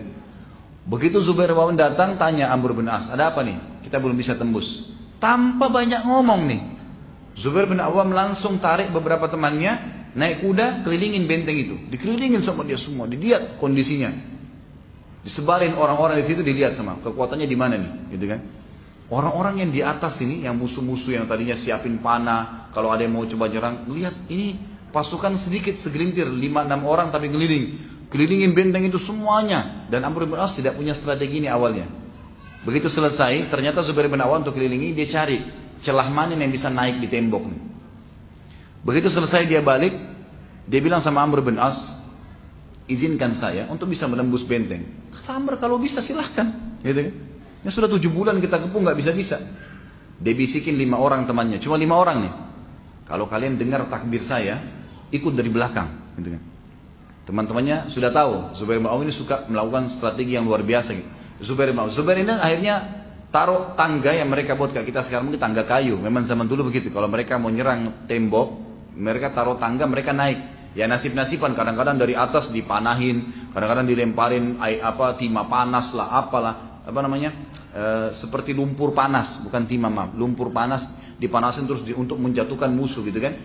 Tapi seperti itulah. Zubair bin Awam ini membiarkan pasukan tetap berdiri dan musuh ini mengira bahwasanya muslimin belum menyerang, maka dia cari sisi tembok yang kosong lalu dia naik sendirian. Begitu dia naik sendirian, dia naik kemudian dia bunuh beberapa orang di atas itu. Kemudian dia takbir, Allahu Akbar. Temannya yang 5 orang naik nih. Naik semua. Begitu naik, mereka 5 orang ini masuk bobrak-abrik di dalam sampai berhasil membuka pintu gerbang. Hari pertama tiba. Yang tadinya Amr bin As sudah 7 bulan ngepung gak bisa-bisa. Hari pertama tiba sudah tembus benteng, gitu kan. Akhirnya Mesir takluk. Sampai kata ulama apa? Yang panen pahala masyarakat Mesir dan Afrika Zubair bin Awam radhiyallahu anhu. Gara-gara keberaniannya ini tembus benteng, masuk Islam sampai sekarang Mesir Muslim. Negeri di sebelahnya semua yang takluk setelah itu Tunis, Jazair, Maroko, kemudian ke bawah semua ya. Itu semua masuk Islam, justru kena pintunya dari Mesir. Zubair bin Awam hanya karena keberanian yang luar biasa, yakin tentang janji Allah, menembus sendirian karena dia tahu dia mati syahid gitu kan. Tapi kalau dia tidak mati berhasil kayak sekarang, menembus. Dan semua orang akhirnya ya di Mesir dan di Afrika pada saat masuk Islam dan sampai kapanpun itu terjadi, Zubair bin Awam panen pahalanya hanya karena kiprah yang luar biasa di medan jihad. Makanya kalau Allah mudahkan, Allah SWT mudahkan jihad ini, jangan tunda. Ada kesempatan mati langsung saja, gitu kan? Toh ajal akan datang, gitu kan? Dan ini punya kiprah atau Allah akan berikan kemenangan di tangan kita. Takluk Mesir. Pindah ke, ini bukan perang Yarmuk ya. Ini kita belum bicara perang Yarmuk, ini masuk penaklukan Mesir. Sekarang kita akan bahas kiprah Zubair di Yarmuk. Yarmuk ini dari Mesir nyerang ke negeri Syam, Palestina, kan gitu, Yordania. Ini perang Yarmuk di situ. Di situ dulu ada kekuatan orang-orang Rom, orang Romawi. Mesir juga sama ya. Dulu itu juga dipimpin oleh mereka. Takluk Mesir lalu mereka ke sana di Yarmuk. Nah, di Yarmuk ini ada punya kisah juga tersendiri.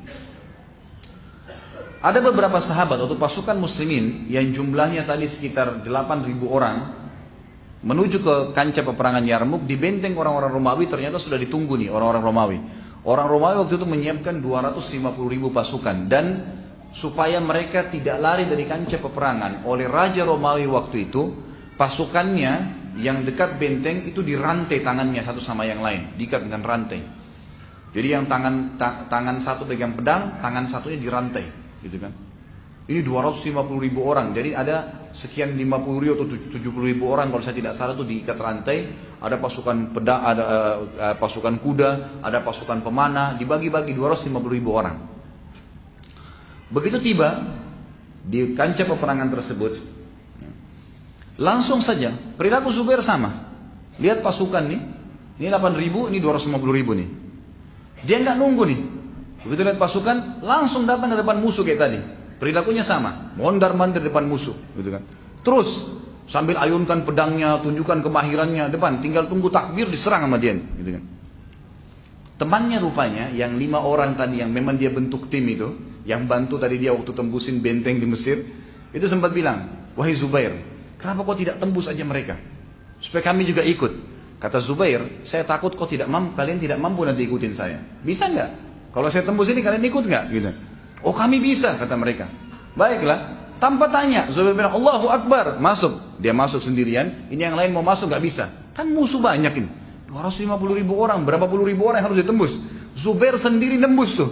Nembus sampai ke dalam, sampai ke ujung, sampai ke pintu gerbangnya Romawi.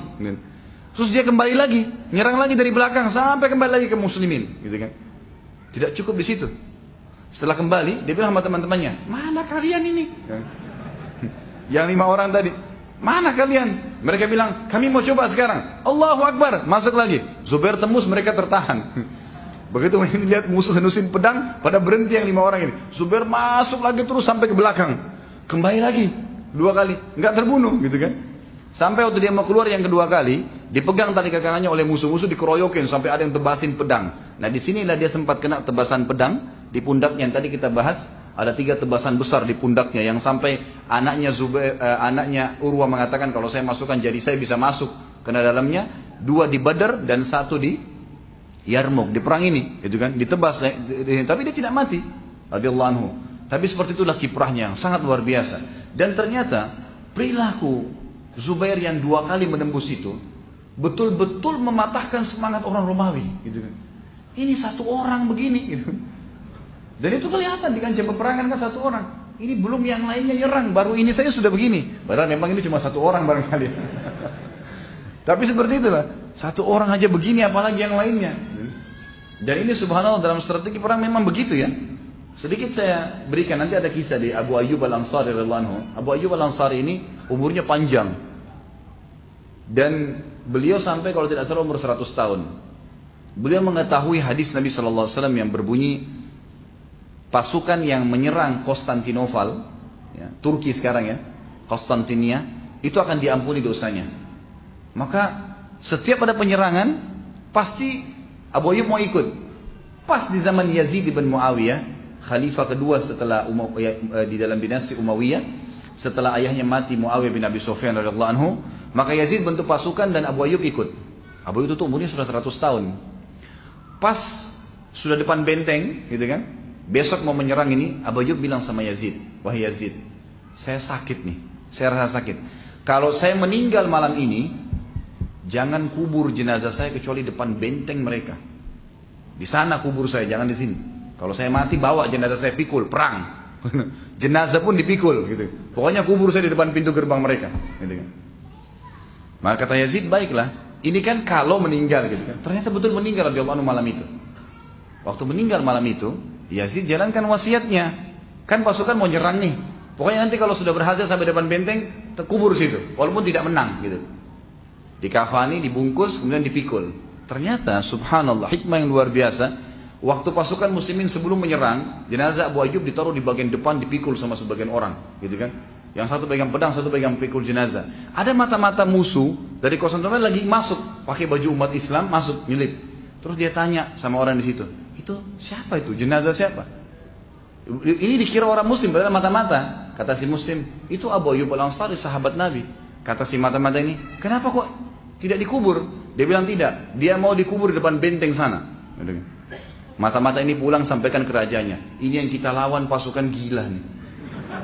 Orang matinya aja mau berperang, apalagi orang hidupnya.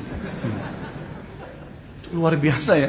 Jadi peran-peran seperti ini ternyata keberanian yang luar biasa. Karena tahu janji Allah, luar biasa gitu. Membuat penyebab kemenangan gitu kan. Dan memang itu memang dibutuhkan. Jadi keberanian yang seperti yang dibutuhkan. Bukan berani nampar istri, bukan berani mukul-mukul orang kalau lagi utang, bukan itu. Di kancah peperangan, gitu kan?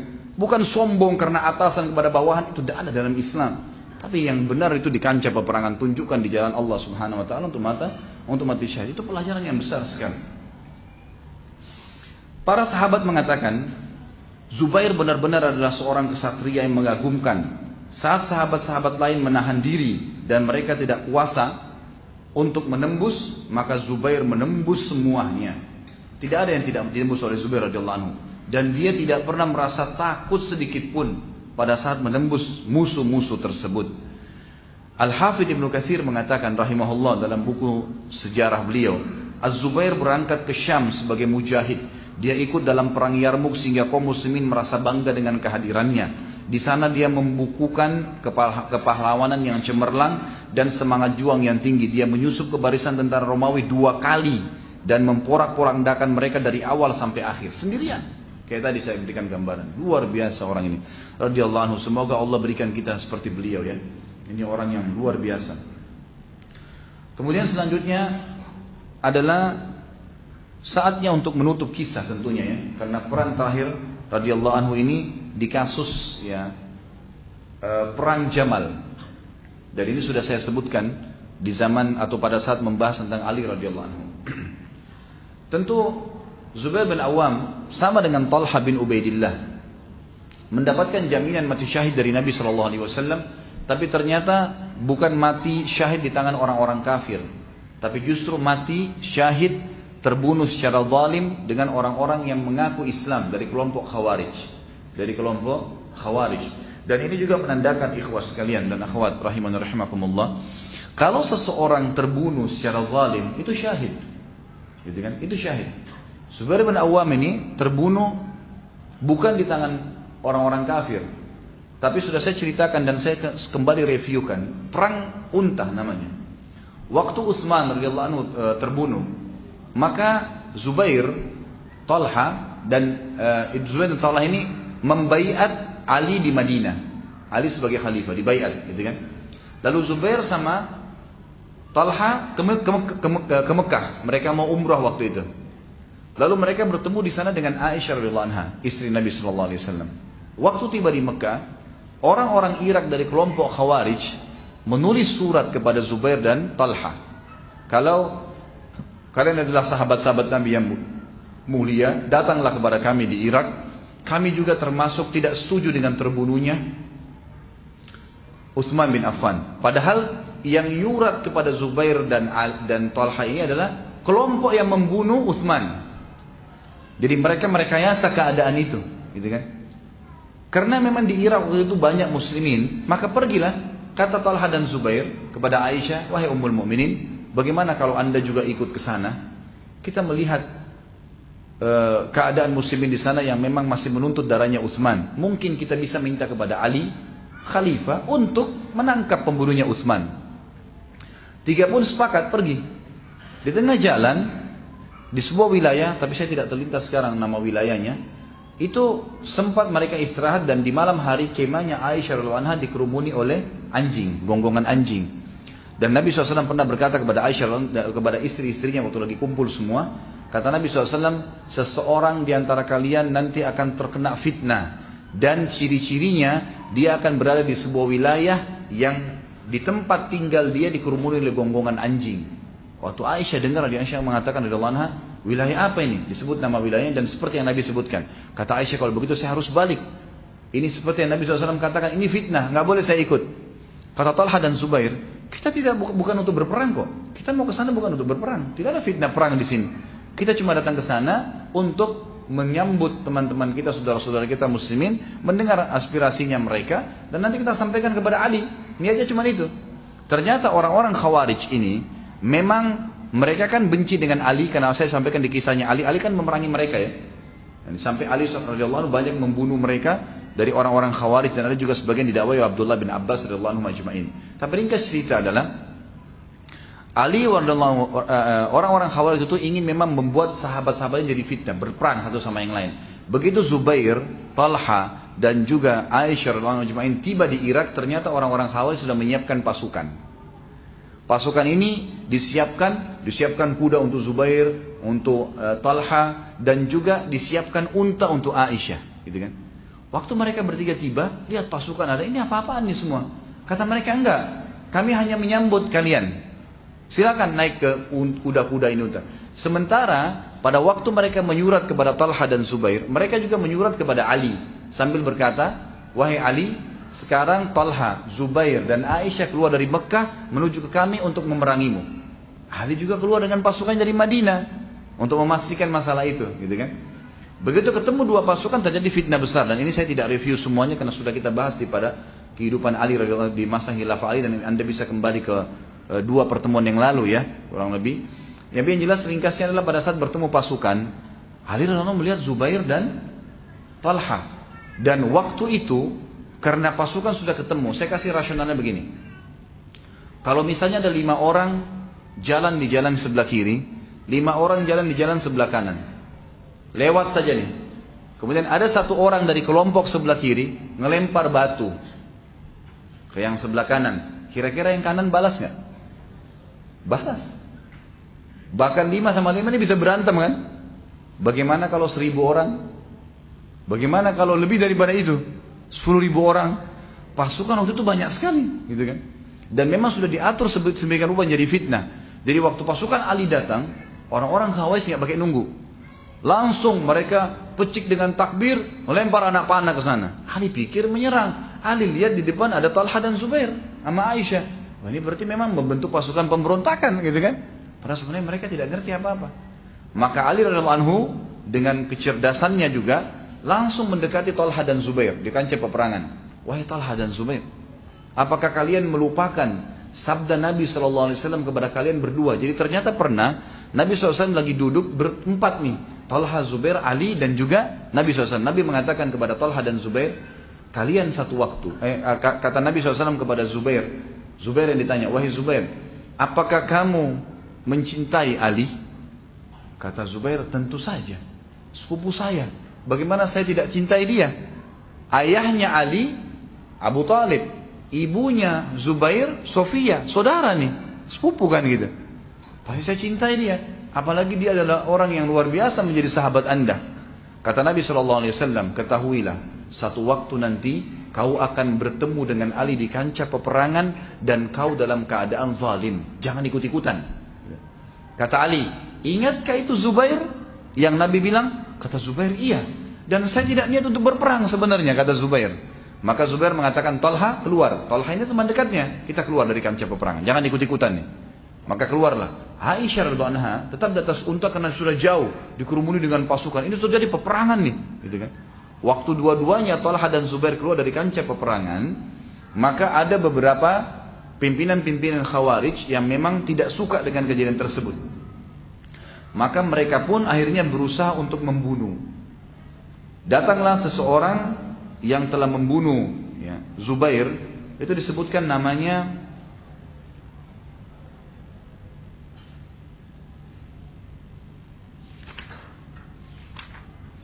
kalau tidak salah Ibnu Jurmuz ya. Saya lagi cari dulu. Iya, Ibnu Jurmuz, betul.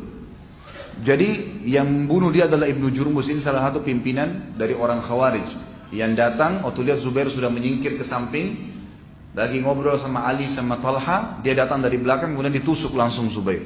Ditusuk langsung Zubair bin Awam 2 kali dan Zubair mati. Kemudian Talha yang sudah kita bahas juga pertemuan yang lalu dipanah juga oleh seorang Khawarij yang akhirnya mati, gitu kan? Tapi Ali mereka tidak berhasil bunuh. Ali tidak berhasil mereka bunuh. Ringkas cerita, pada saat keduanya telah terbunuh, Zubair dan juga ya, Talha, maka Ali radhiyallahu anhu menangis pada saat itu. Kemudian duduk di depan jenazahnya ya Zubair sambil dan juga Talha, sambil Ali mencium keduanya dan mencium pedang keduanya. Sambil menangis Ali mengatakan, demi Allah, inilah pedang-pedang yang mulia yang senantiasa digunakan pemiliknya untuk membela Rasulullah SAW dalam segala peperangannya, dalam segala mara bahaya. Diriwayatkan Imam Ahmad, Ibnu Hibban dan Hakim juga At-Tabarani. Kemudian juga dalam riwayat lain dikatakan Ali radhiyallahu anhu berkata pada saat melihat jenazah Zubair yang tersungkur di depannya dengan Talha, dia mengatakan kepada anaknya, ya, Muhammad bin Hanafiyah namanya, Muhammad bin Ali namanya ya, tapi diambil nisbat Hanafiyah nama ibunya agar membedakan antara Muhammad dengan Hasan dan Husain radhiyallahu anhum ajmain, karena Hasan dan Husain adalah anaknya Fatimah, lebih mulia ya. Muhammad mengatakan, aku ternisbatkan ke Hanafiyah, ke ibuku, karena aku posisiku di bawah Hasan dan Husain gitu. Ali mengatakan, wahai Muhammad, aku berharap aku mati sebelum hari ini karena ini fitnah yang sangat besar. Maka Ali pun akhirnya berhasil memberhentikan permasalahan itu, memberhentikan permasalahan peperangan tadi ya, dan memenangkan peperangan, lalu memulangkan Aisyah ke Madinah. Karena kata Nabi SAW, wahai Ali, akan terjadi sesuatu masalah nanti dengan salah satu istriku, tapi Nabi tidak sebut Aisyah, gitu ya. Dan kalau terjadi itu kembalikan dia ke rumahnya di Madinah. Maka pasukan Ali menang radhiyallahu anhu, dan sudah panjang lebar jelaskan. Tapi Talha dan Zubair terbunuh pada saat itu, dan ternyata terbunuhnya mati syahid. Dan pada saat terbunuh, Ali radhiyallahu anhu menghukum juga Ibnu Jurmuz dan pembunuh Talha sambil berkata, sampaikanlah atau terimalah berita buruk buat kalian berdua. Karena Rasulullah SAW telah menyampaikan kepada saya bahwasanya pembunuhnya Talha dan Zubair dua-duanya masuk ke dalam api neraka. Maka terbunuhlah mati syahid radhiyallahu anhu, ya, pendekar dan saudara sepupu Nabi SAW ini, seorang mujahid yang sangat luar biasa, di mana memang beliau memiliki kedudukan yang sangat tinggi di mata agama kita dan juga di mata kita. Tinggal kita tutup dengan sedikit tambahan sebagai penutup dalam buku bahasan kita ini. Zubair radhiyallahu anhu sempat memiliki hutang, sebenarnya bukan hutang ya. Jadi pernah ada orang titipin amanah kepada beliau. Kemudian amanah itu beliau bilang kepada pemiliknya, ini bukan amanah, saya boleh simpankan, tapi ini dihitung hutang saya. Jadi tetap saya hitung hutang, harus dibayar. Kalau sampai ada yang kurang, berarti ahli waris saya akan bayar. Maka Zubair sempat menitipkan pesan kepadanya Abdullah, anak pertamanya, wahai Abdullah, kalau sampai saya mati amanah ini kembalikan. Kalau ada yang kurang sedikit pun bayar, gitu kan? Maka akhirnya Abdullah pun menjalankan amanah itu pada saat ayahnya mati syahid terbunuh. Dan Zubair bin Awam meninggalkan cukup banyak harta. Beliau meninggalkan harta jumlahnya disebut dalam buku-buku sejarah 50 juta 200 ribu ya, dirham. Ini kurang lebih teman-teman sekalian dikali dengan 50 ribu rupiah. Satu dirham sekitar 50 ribu rupiah kalau tidak salah sekalian. Kalau kita kali 50 ribu rupiah, ini jumlahnya kurang lebih 2,5 triliun hartanya. Banyak gak? Orangnya sudah pemberani, keturunannya banyak, kan gitu. Perannya luar biasa, sahabat Nabi yang masuk surga, kaya raya, luar biasa. Beliau meninggalkan harta sebanyak itu. Kemudian beliau meninggalkan 4 orang istri, dan disebutkan dalam buku ini salah satu istri mendapatkan warisan 1.100.000 dirham. Kurang lebih nilainya kalau rupiah ini 55 miliar.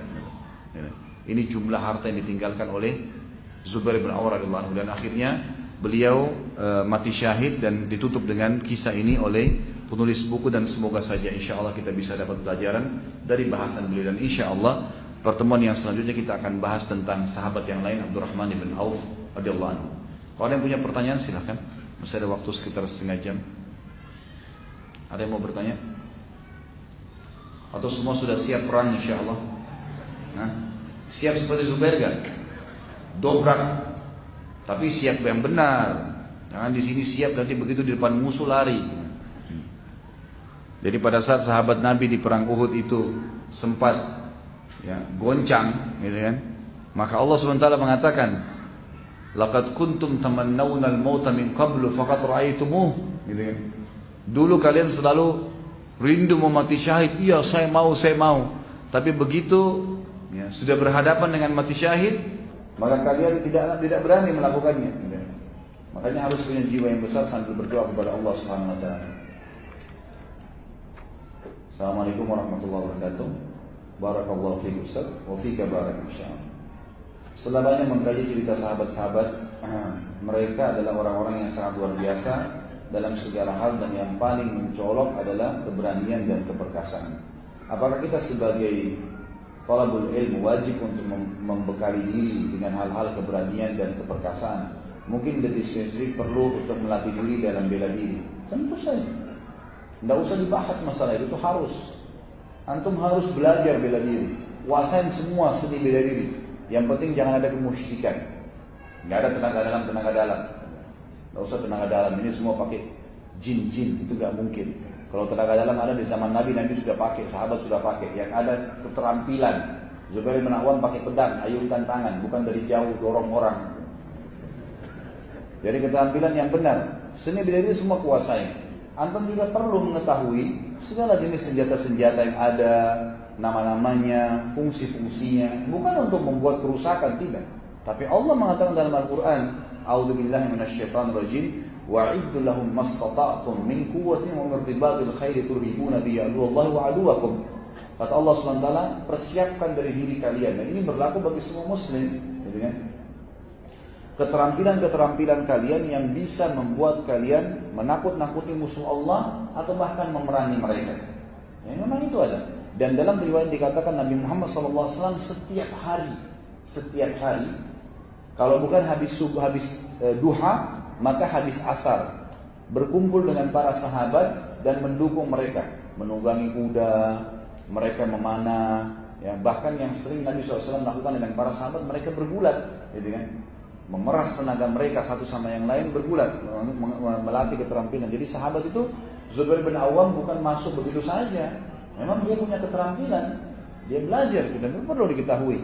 Kalau zaman sekarang mungkin ada pedang, ada pisau kayak zaman dulu dipakai, mungkin juga ada senjata-senjata, senapan, apa saja jenis-jenis senapan itu dibaca keterangannya, informasinya, itu kan itu baca, bukan untuk digunakan sebagai orang yang melakukan dengan terorisme atau mengancam orang, itu jauh sekali dari agama. Tapi mengenal ini perlu, gitu kan? Dan saya rasa dan kita tahu di seluruh dunia bela-bela diri adalah seni bela diri, bahkan dipertandingkan, gitu kan? Itu biasa. Maka sangat penting untuk menguasai, tentu saja itu penting. Dan Nabi SAW mengatakan juga kepada kita dalam hadisnya, ajari anak kalian menunggangi kuda dan suruhlah mereka loncat di atas kuda itu sementara kuda itu berlari, gitu kan? Jadi kudanya ditepuk lari, disuruh loncat ke atasnya. Begitu belajar keterampilan. Kata Nabi SAW juga kepada para sahabat, melemparlah kalian, memanahlah, lempar tombaklah, ya, lempar lembing, gitu kan? Itu semua karena memang itu dibutuhkan dalam peperangan. Kemudian juga Nabi SAW mengatakan, ajarkan anak kalian berenang, memanah, dan melempar tombak. Dan banyak hadis berhubungan dengan masalah-masalah seperti ini.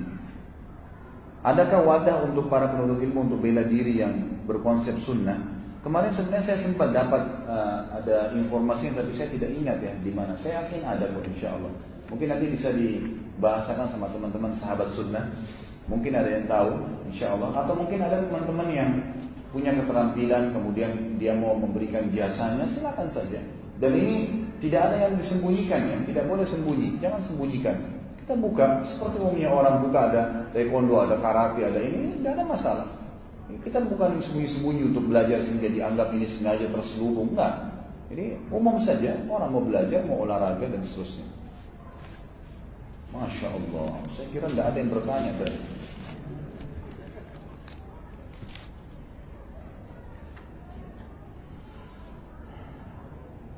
Assalamualaikum warahmatullahi wabarakatuh. Waalaikumsalam warahmatullahi wabarakatuh. Jazakallahu khair atas semua jawaban dan pertanyaan saya via SMS, WA atau saat kajian. Wa iya insyaallah. Tapi yang belum terjawab, mohon maaf ya. Ini SMS di HP saya 300 kan.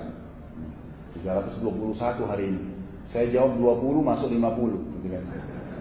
Di WhatsApp juga begitu. Masuk sekian puluh, sampai ada seorang ikhwan di Makassar kemarin, tidak sengaja saya lagi buka HP saya, sepupunya minta nomor HP. Terus dia bilang, hati-hati kalau SMS ke Ustaz Khalid, kadang-kadang kecewa itu, karena lama dijawabnya itu. Terus saya buka HP saya, tidak sengaja saya lagi mau buka SMS, dia lihat rupanya, dia lagi bawa mobil.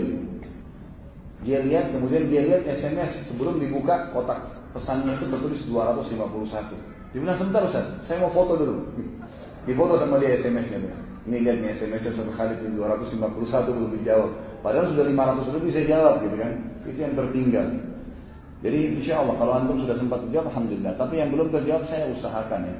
Makanya sampai di BlackBerry saya sudah tidak aktif sama sekali karena terlalu banyak, di email terlalu banyak, di WhatsApp terlalu banyak, ya, dan juga di SMS. Jadi mudah-mudahan saja antum bisa mengerti masalah itu dan tidak ada maksud untuk tidak menjawabnya.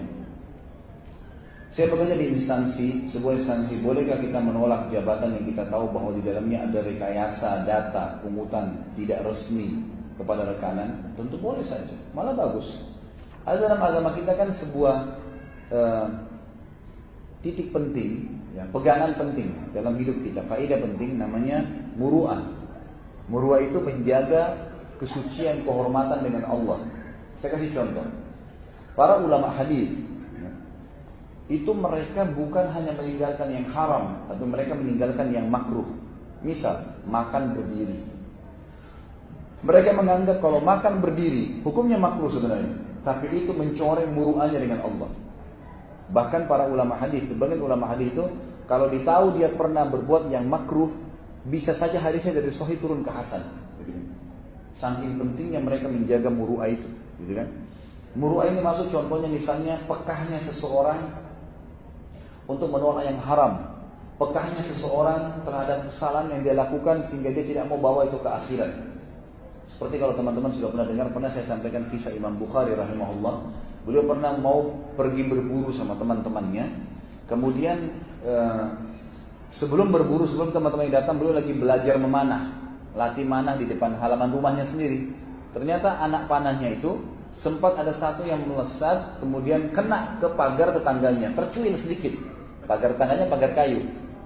Imam Bukhari langsung berhenti, panggil pembantunya di rumah, dia bilang, sampaikan kepada teman-teman saya kalau saya tidak jadi ikut berburu hari ini, dan sampaikan salam saya kepada tetangga, bilang kalau saya siap mengganti pagar dia, tercuil sedikit nih, saya ganti pagarnya dia yang saya sudah lukai itu, sudah rusak. Maka pembantunya pun melakukan itu, dibatalin berburu hari itu. Lalu kemudian dia ke tetangga, waktu tetangganya dengar apa yang disampaikan, dia bilang, jangankan pagar saya, rumah saya kasih Imam Bukhari, nggak apa-apa, gitu kan? Nggak usah, saya sudah maafin. Apa yang terjadi? Waktu Imam Bukhari dengar kejadian tersebut, beliau sujud syukur kepada Allah, beliau bersedekah kasih orang miskin. Lalu ditanya sama pembantunya, kenapa Imam? Ada apa sebenarnya? Dia bilang, alhamdulillah yang telah menyelamatkan saya tidak punya musuh hari kiamat.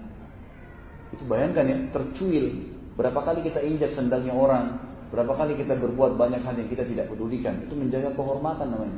Termasuk di sini adalah menolak hal-hal yang berbau maksiat. Itu menjaga muru'ah namanya, gitu kan?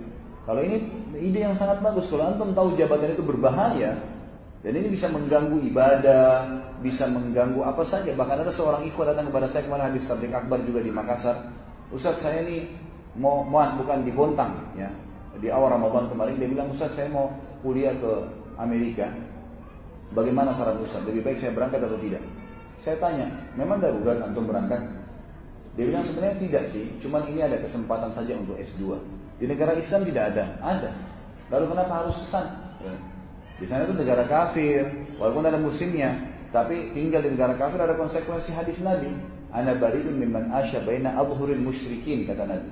Saya berlepas tangan dengan orang-orang yang hidup di negara-negara orang kafir. Bukan tidak boleh, boleh.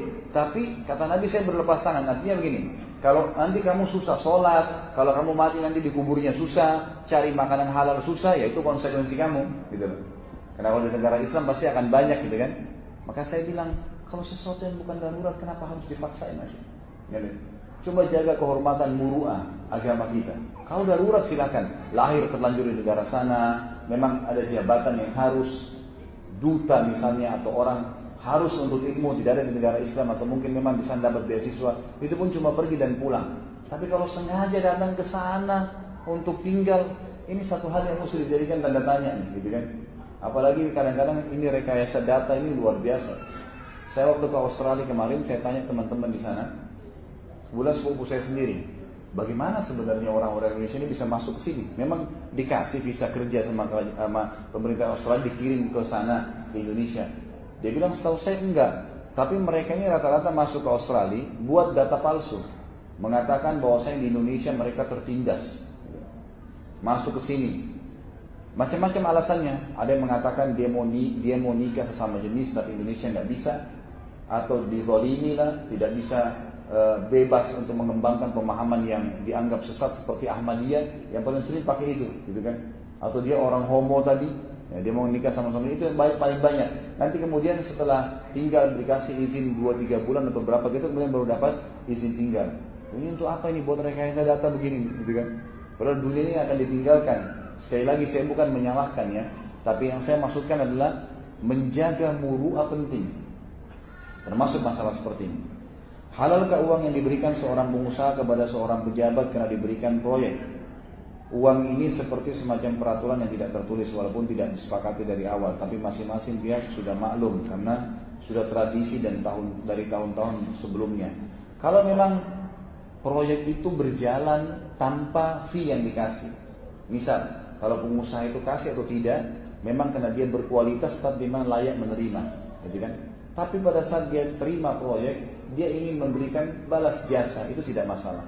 Tapi kalau memang dianggap tadi kayak misalnya sebuah tradisi, artinya tidak akan dapat kalau tidak ada itu, makanya tidak boleh. Gitu kan?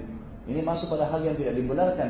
Karena nanti orang si pejabat ini dia tidak ada lagi masalah kualitas, yang dia lihat adalah siapa yang memberikan kepada dia persentase, gitu kan? Maka ini berbahaya. Apa saja amalan untuk merealisasikan wahtisaban dalam puasa di siang hari dan qiyam Ramadan? Jadi hadis Nabi SAW yang mengatakan siapa yang mendirikan Ramadan dan siapa yang puasa Ramadan dengan iman dan ihtisab, maka diampuni dosanya telah lalu. Ihtisab artinya mengejar pahalanya, mengerjakan maksimal apa yang diperintahkan sementara puasa. Puasanya, baca Qur'annya, sholat malamnya, ya zikirnya, semua menjauhi diri dari kemaksiatan, itu namanya ihtisab. Itu namanya ihtisab. Ini pertanyaannya tolong sesuai tema ya, jangan kemana-mana ini. Ustaz, di bulan Ramadan ini apakah dosa besar bisa diampuni? Ya, kalau taubat nasuha diampuni. Di Ramadan kedua Ramadan harus taubat nasuha. Syaratnya 3. Tinggalkan dosa-dosa ketika lagi riba, lagi zina, lagi bohong, berhenti. Pada saat itu berhenti. Sesali dan janji sama Allah tidak diulangi. Ini Imam Nawawi mengatakan taubatnya diterima. Ramadan dan luar Ramadan tidak ada masalah, gitu kan? Dan taubat sebuah ibadah yang diperintahkan. Mohon nasihat untuk teman saya yang baru sekali ini mengikuti kajian sunnah. Silahkan ikut. Dan insya Allah kalau dia hadir di sini, teman-teman yang baru hadir, Anda bisa lihat ceramah kita 2 jam bahkan 3 jam. Tadi kita mulai jam 9 kalau tidak salah. Ini sudah hampir 3 jam ceramah kita sampaikan. Saya yakin kalau Anda niatnya ikhlas, dan insya Allah kami juga begitu, Anda akan dapatkan manfaat ilmu. Maka orang yang sudah merasakan manfaat ilmu pasti dia akan datang lagi. Pasti orang akan datang karena tahu ada manfaatnya. Ini bukan duduk majelis kosong, ngakak-ngakak, ketawa-ketawa atau lawak. Ini majelis ilmu yang bisa, subhanallah, bisa dari sekian kisah yang saya sampaikan tadi, bisa saja satu kisah itu sudah mengubah hidup antum menjadi jauh lebih baik sampai meninggal. Bukan mustahil. Makanya penting dulu dalam majelis ilmu, duduk dengan orang-orang yang berilmu, orang yang saleh, kita duduk sama mereka. Tujuannya agar kita bisa mendapatkan manfaat. Karena satu kisah bisa membuat hidup kita berubah ya, sampai kita meninggal. Sama halnya tidak boleh duduk dengan orang-orang yang buruk. Orang-orang yang buruk ini bahaya. Yang tiap malam di diskotik, tiap hari gonta-ganti pasangan, tiap hari minum khamar. Ini berbahaya. Karena bisa satu kisah dari mereka tentang nikmatnya zina, naudzubillah, atau nikmatnya khamar, maka membuat kita terpengaruh dan sampai meninggal bisa melakukannya. Maka berbahaya sekali. Tentu yang hadir majelis ilmu manfaatnya sangat besar. Ya. Di antaranya adalah ilmu ini akan mendatangkan iman. Dan kalau iman sudah ada, maka semua amal soleh kita siap lakukan. Semoga saja insya Allah yang baru hadir bisa menghadiri ceramah-ceramah selanjutnya. Yang mudah-mudahan tentu dia tahu akan ada manfaat yang dia dapatkan. Baik, saya dahulukan dulu sesuai dengan pertanyaannya. Ini saya sudah kemana-mana nih, masalah sholat ditanya lagi.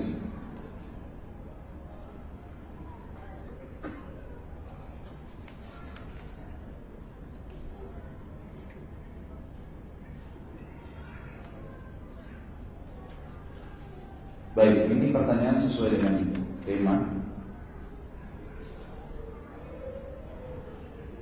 Diceritakan ada orang yang berjihad namun masuk neraka. Siapa orang yang berjihad namun masuk neraka? Apa alasannya dan mohon penjelasannya? Hadis Bukhari menjelaskan kata Nabi SAW, 3 orang yang paling pertama dihisab hari kiamat dan paling pertama masuk neraka. Orang yang pertama adalah orang yang berjihad di jalan Allah. Yang paling pertama itu di jalan Allah.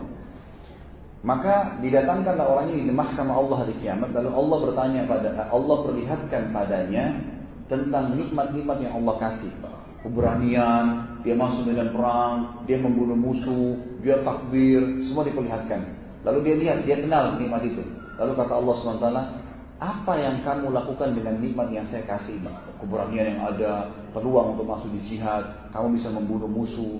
Itu luar biasa. Apa yang kau lakukan? Dia bilang, ya Allah, tidak ada kesempatan untuk berperang di jalanmu kecuali saya lakukan. Dan saya kerjakan itu karena kamu. Kata Allah, kamu dusta. Kamu berperang agar kau dibilang pemberani. Maka kata Nabi SAW, Allah pun berfirman pada para malaikat, saya lihat orang ini lempar ke neraka. Jadi memang jihad nggak boleh, ibadah. Jangan karena mau dibilang pemberani. Ada seseorang yang pernah di zaman Nabi SAW mati masuk neraka. Kalau tidak salah, namanya dia Kazman. Kalau tidak salah, orang ini bernama Kazman. Jadi dia masuk medan perang, dia waktu di perang Uhud tuh, dia perang sana sini, banyak menyerang musuh di awal-awal peperangan. Bahkan membunuh beberapa sahabat mengatakan orang ini ahli surga nih. Kapan dia terbunuh luar biasa. Karena juga ada hadis Nabi SAW yang berbunyi, tidak akan bersatu antara seorang mujahid dengan orang kafir yang dia bunuh di medan perang. Tidak akan bersatu ya. Dalam arti kata memang di sini dia kalau sudah membunuh satu orang kafir dia akan selamat dari api neraka, jaminan. Gitu. Maka sahabat mengatakan orang ini ahli surga nih. Lalu kata Nabi SAW tidak, dia masuk neraka. Sahabat semua penasaran, diikutin. Kenapa nih dikatakan neraka? Ternyata orang ini sempat kena tebasan pedang kakinya, betisnya berdarah. Karena kesakitan, dia turun dari kudanya, kemudian dia ambil pedang, lalu dia tusuk badannya sendiri, dan dia mengatakan, saya berperang untuk membela kaum saya, orang-orang Madinah maksudnya, gitu kan? Maka para sahabat baru tahu ternyata orang ini bukan berperang untuk agama. Jadi karena keberanian, hanya karena masalah membela kaumnya saja, gitu kan? Bukan karena membela agama Allah, itu sebabnya, tentu saja, gitu kan? Itu sebabnya. Allahu a'lam, itu yang saya ketahui. Tentu orang yang kedua tadi dari hadis itu adalah orang yang diberikan Al-Quran, lalu dia membacanya, dia menghafalnya, lalu ternyata dia membaca. Kata Allah SWT, apa yang kau lakukan dengan nikmat yang saya kasih, hafal dan membaca Al-Quran? Dia bilang, saya baca karenamu ya Allah. Kata Allah SWT, kau dusta, kau hanya melakukannya agar kau dikatakan qari dan hafid, gitu kan? Dan sudah diucapkan itu, masukkan ke dalam api neraka. Orang yang ketiga, Allah yang kasih, Allah karuniakan kepada dia harta, dihabiskan di jalan Allah berinfak, lalu Allah datangkan hari kiamat, dilihatkan semua nikmat pada saat dia bersedekah. Lalu kata Allah, apa yang kau lakukan dengan nikmat ini? Dia bilang, saya bersedekah di jalanmu ya Allah. Kata Allah, bohong, kamu bersedekah agar kau dikatakan orang yang ringan tangan atau pemurah. Maka dilemparkan ke dalam api neraka. Allahu a'lam. Bagaimana jika ada niatan poligami namun istri tidak setuju dan mengancam cerai? Bagaimana jika ingin poligami namun secara ekonomi gaji pas-pasan? Ini bukannya jihadnya yang diambil pelajaran, poligaminya yang berarti itu selipan itu di awal, gitu kan? Baiklah. Kalau ada niatan penting, saya sudah bilang tadi, niat. Memang dianjurkan niat dalam agama Islam. Innama a'malu binniyat, gitu kan? Tinggal aplikasinya, dan aplikasi butuh strategi, butuh persiapan energi, waktu, ya, dana, butuh semuanya. Kita kalau mau sholat wudu, ada luangkan waktu, datang ke masjid, sejadahnya ditebar rapi, semuanya begitu kan gitu. Jadi butuh itu. Kalau istri tidak setuju mungkin memang karena pasti ada alasan. Apa kira-kira alasannya? Kita kalau hari dihadapin masalah itu dilihat penyebabnya apa, lalu perbaikin di penyebab itu. Insya Allah akan selesai itu. Insya Allah akan selesai. Dan jangan lupa juga berdoa kepada Allah SWT agar kita diberikan kemampuan. Karena yang saya tahu subhanallah, poligami itu seperti sebuah prestasi ya, yang kalau setahu saya Allah alam, yang Allah berikan kepada orang yang sudah sukses dengan yang pertama. Karena kasus yang saya alami sendiri, seperti Allah mudahkan gitu ya. Jadi seperti Allah mudahkan saja, pada saat mungkin di titik tertentu kita sudah lakukan dengan keluarga, maka akan datang titik yang kedua, gitu kan? Karena titik yang ketiga dan seterusnya. Saya anggap seperti itu, Allahu a'lam. Kalau masalah pas-pasan, tentu nikah dengan akfa, gitu kan? Pertama tentu jangan sampai antum masih keluarga pertama, kebutuhan rumah 2 juta, antum cuma 1 juta gajinya, gitu kan? Masih kurang 1 juta, kadang-kadang harus utang sana sini, lalu mau poligami. Ini jangan. Ini belum bisa, belum mampu namanya, belum bisa. Keluarga kedua pasti akan dihidupin juga, gitu kan? Tapi kalau kita punya kemampuan pas-pasan, dalam arti kata, saya bisa memenuhi kebutuhan rumah tangga saya yang pertama 2 juta. Kalau saya bangun rumah tangga yang kedua karena belum punya anak, yang pertama mungkin punya anak, ini mungkin 1 juta. Kalau gaji saya 4 juta, berarti masih bisa. Maka itu bisa saja, tinggal nikah dengan akfa. Akfa itu yang sepadan, gitu kan? Jadi jangan antum sudah siapkan alokasi 1 juta untuk istri yang kedua, tapi antum nikah dengan perempuan yang bedaknya saja 5 juta, gitu kan? Gak bakal mungkin bisa, gitu kan? Jadi cari yang akfa, yang sepadan, yang 1 juta itu dia bisa beli makanan segala dan dia juga bisa pakai untuk kebutuhannya. Nah itu yang boleh, gitu kan? Tapi kalau tidak maka saya sarankan jangan, itu salah ya. Sudah masuk duhur belum? Hah? Kok nggak ada yang nyaut nih? Sudah duhur belum? Oh 3 menit lagi. Sudah bahas masalah jihad, suaranya masih kecil, gimana?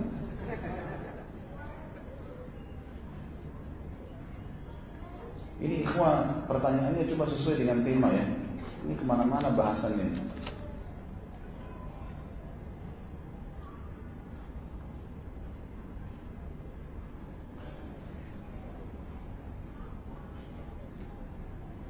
Bagaimana hukumnya nikah siri bagi PNS? Karena ada peraturan yang menikah hanya dengan satu istri. Kalau nikah resmi ada surat nikah dipecat dari kantor. Akhirnya banyak yang menikah siri tanpa surat nikah. Bagaimana solusinya?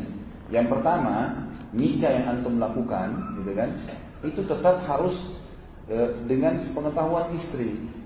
Jangan dirahasiakan. Untuk apa dirahasiakan? Ini masya Allah laki-laki sini suaranya sudah jantan, tadi sudah dengar jihad. Kadang-kadang kalau jalan suara sepatunya masya Allah. Masa takut sama istri gimana? Sampaikan apa adanya.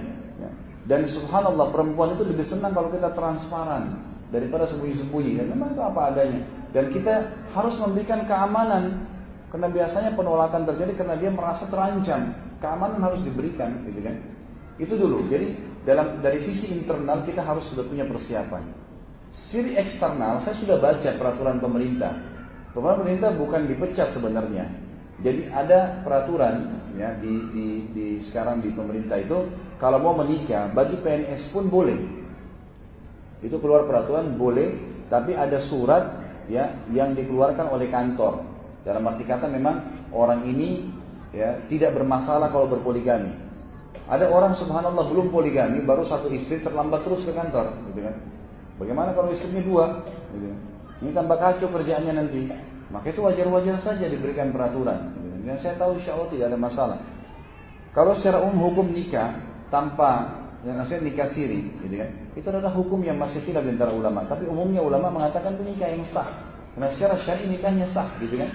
Tapi secara internal dia sudah harus memperbaiki dengan keluarganya. Jadi jangan sampai bangun rumah keluarga baru sama keluarga yang lama jadi rusak. Zubair memiliki 1000 budak. Apakah 1000 budak tersebut juga ikut perang? Apakah semua budak tersebut muslim? Apa hukumnya seorang budak muslim mengikuti jihad? Tidak disebutkan dalam riwayat ya, apakah mereka itu semuanya jihad atau tidak. Tapi yang jelas Zubair bin Awam dari kisahnya berarti suka mengajak anaknya ke medan perang dan seterusnya. Tapi tidak disebutkan apakah memang itu ya dia ikutkan perang. Allahu a'lam. Dan apakah sebuah muslim juga belum saya temukan data-datanya. Saya tidak tahu masalah itu. Dan di sini apa hukumnya kalau budak muslim ikut perang? Boleh saja, tidak ada masalah. Banyak budak-budak yang dalam Islam ikut berperang. Allahu a'lam. Jadi mohon maaf ikhwas sekalian, yang lain saya tidak bisa jawab karena terlalu banyak. Dan mudah-mudahan antum bisa ikutin. Saya sarankan ikutin web www.khalidblasanama.com atau di YouTube. Ada ceramah-ceramah kita yang rutin, sudah 250 ceramah sekarang. Dan setiap ceramah pasti ada tanya jawab. Mungkin pertanyaan-pertanyaan yang ditanya tadi masalah zakat, masalah sholat, insya Allah sudah terjawab di situ. Mungkin begitu dulu. Kita memohon kepada Allah Subhanahu Wa Taala agar seluruh ibadah kita yang kita kerjakan diterima oleh Allah Subhanahu Wa Taala. Sholat, puasa, baca Al-Quran, dan juga diberkahi sisa umur kita ini. Mudah-mudahan bermanfaat dan kalau ada benar dari Allah, pada saat ini saya mohon dimaafkan. Subhanakallahumma bihamdika, asyhadu an la ilaha illallah, astaghfirullah wa atubu ilaik. Wassalamualaikum warahmatullahi wabarakatuh.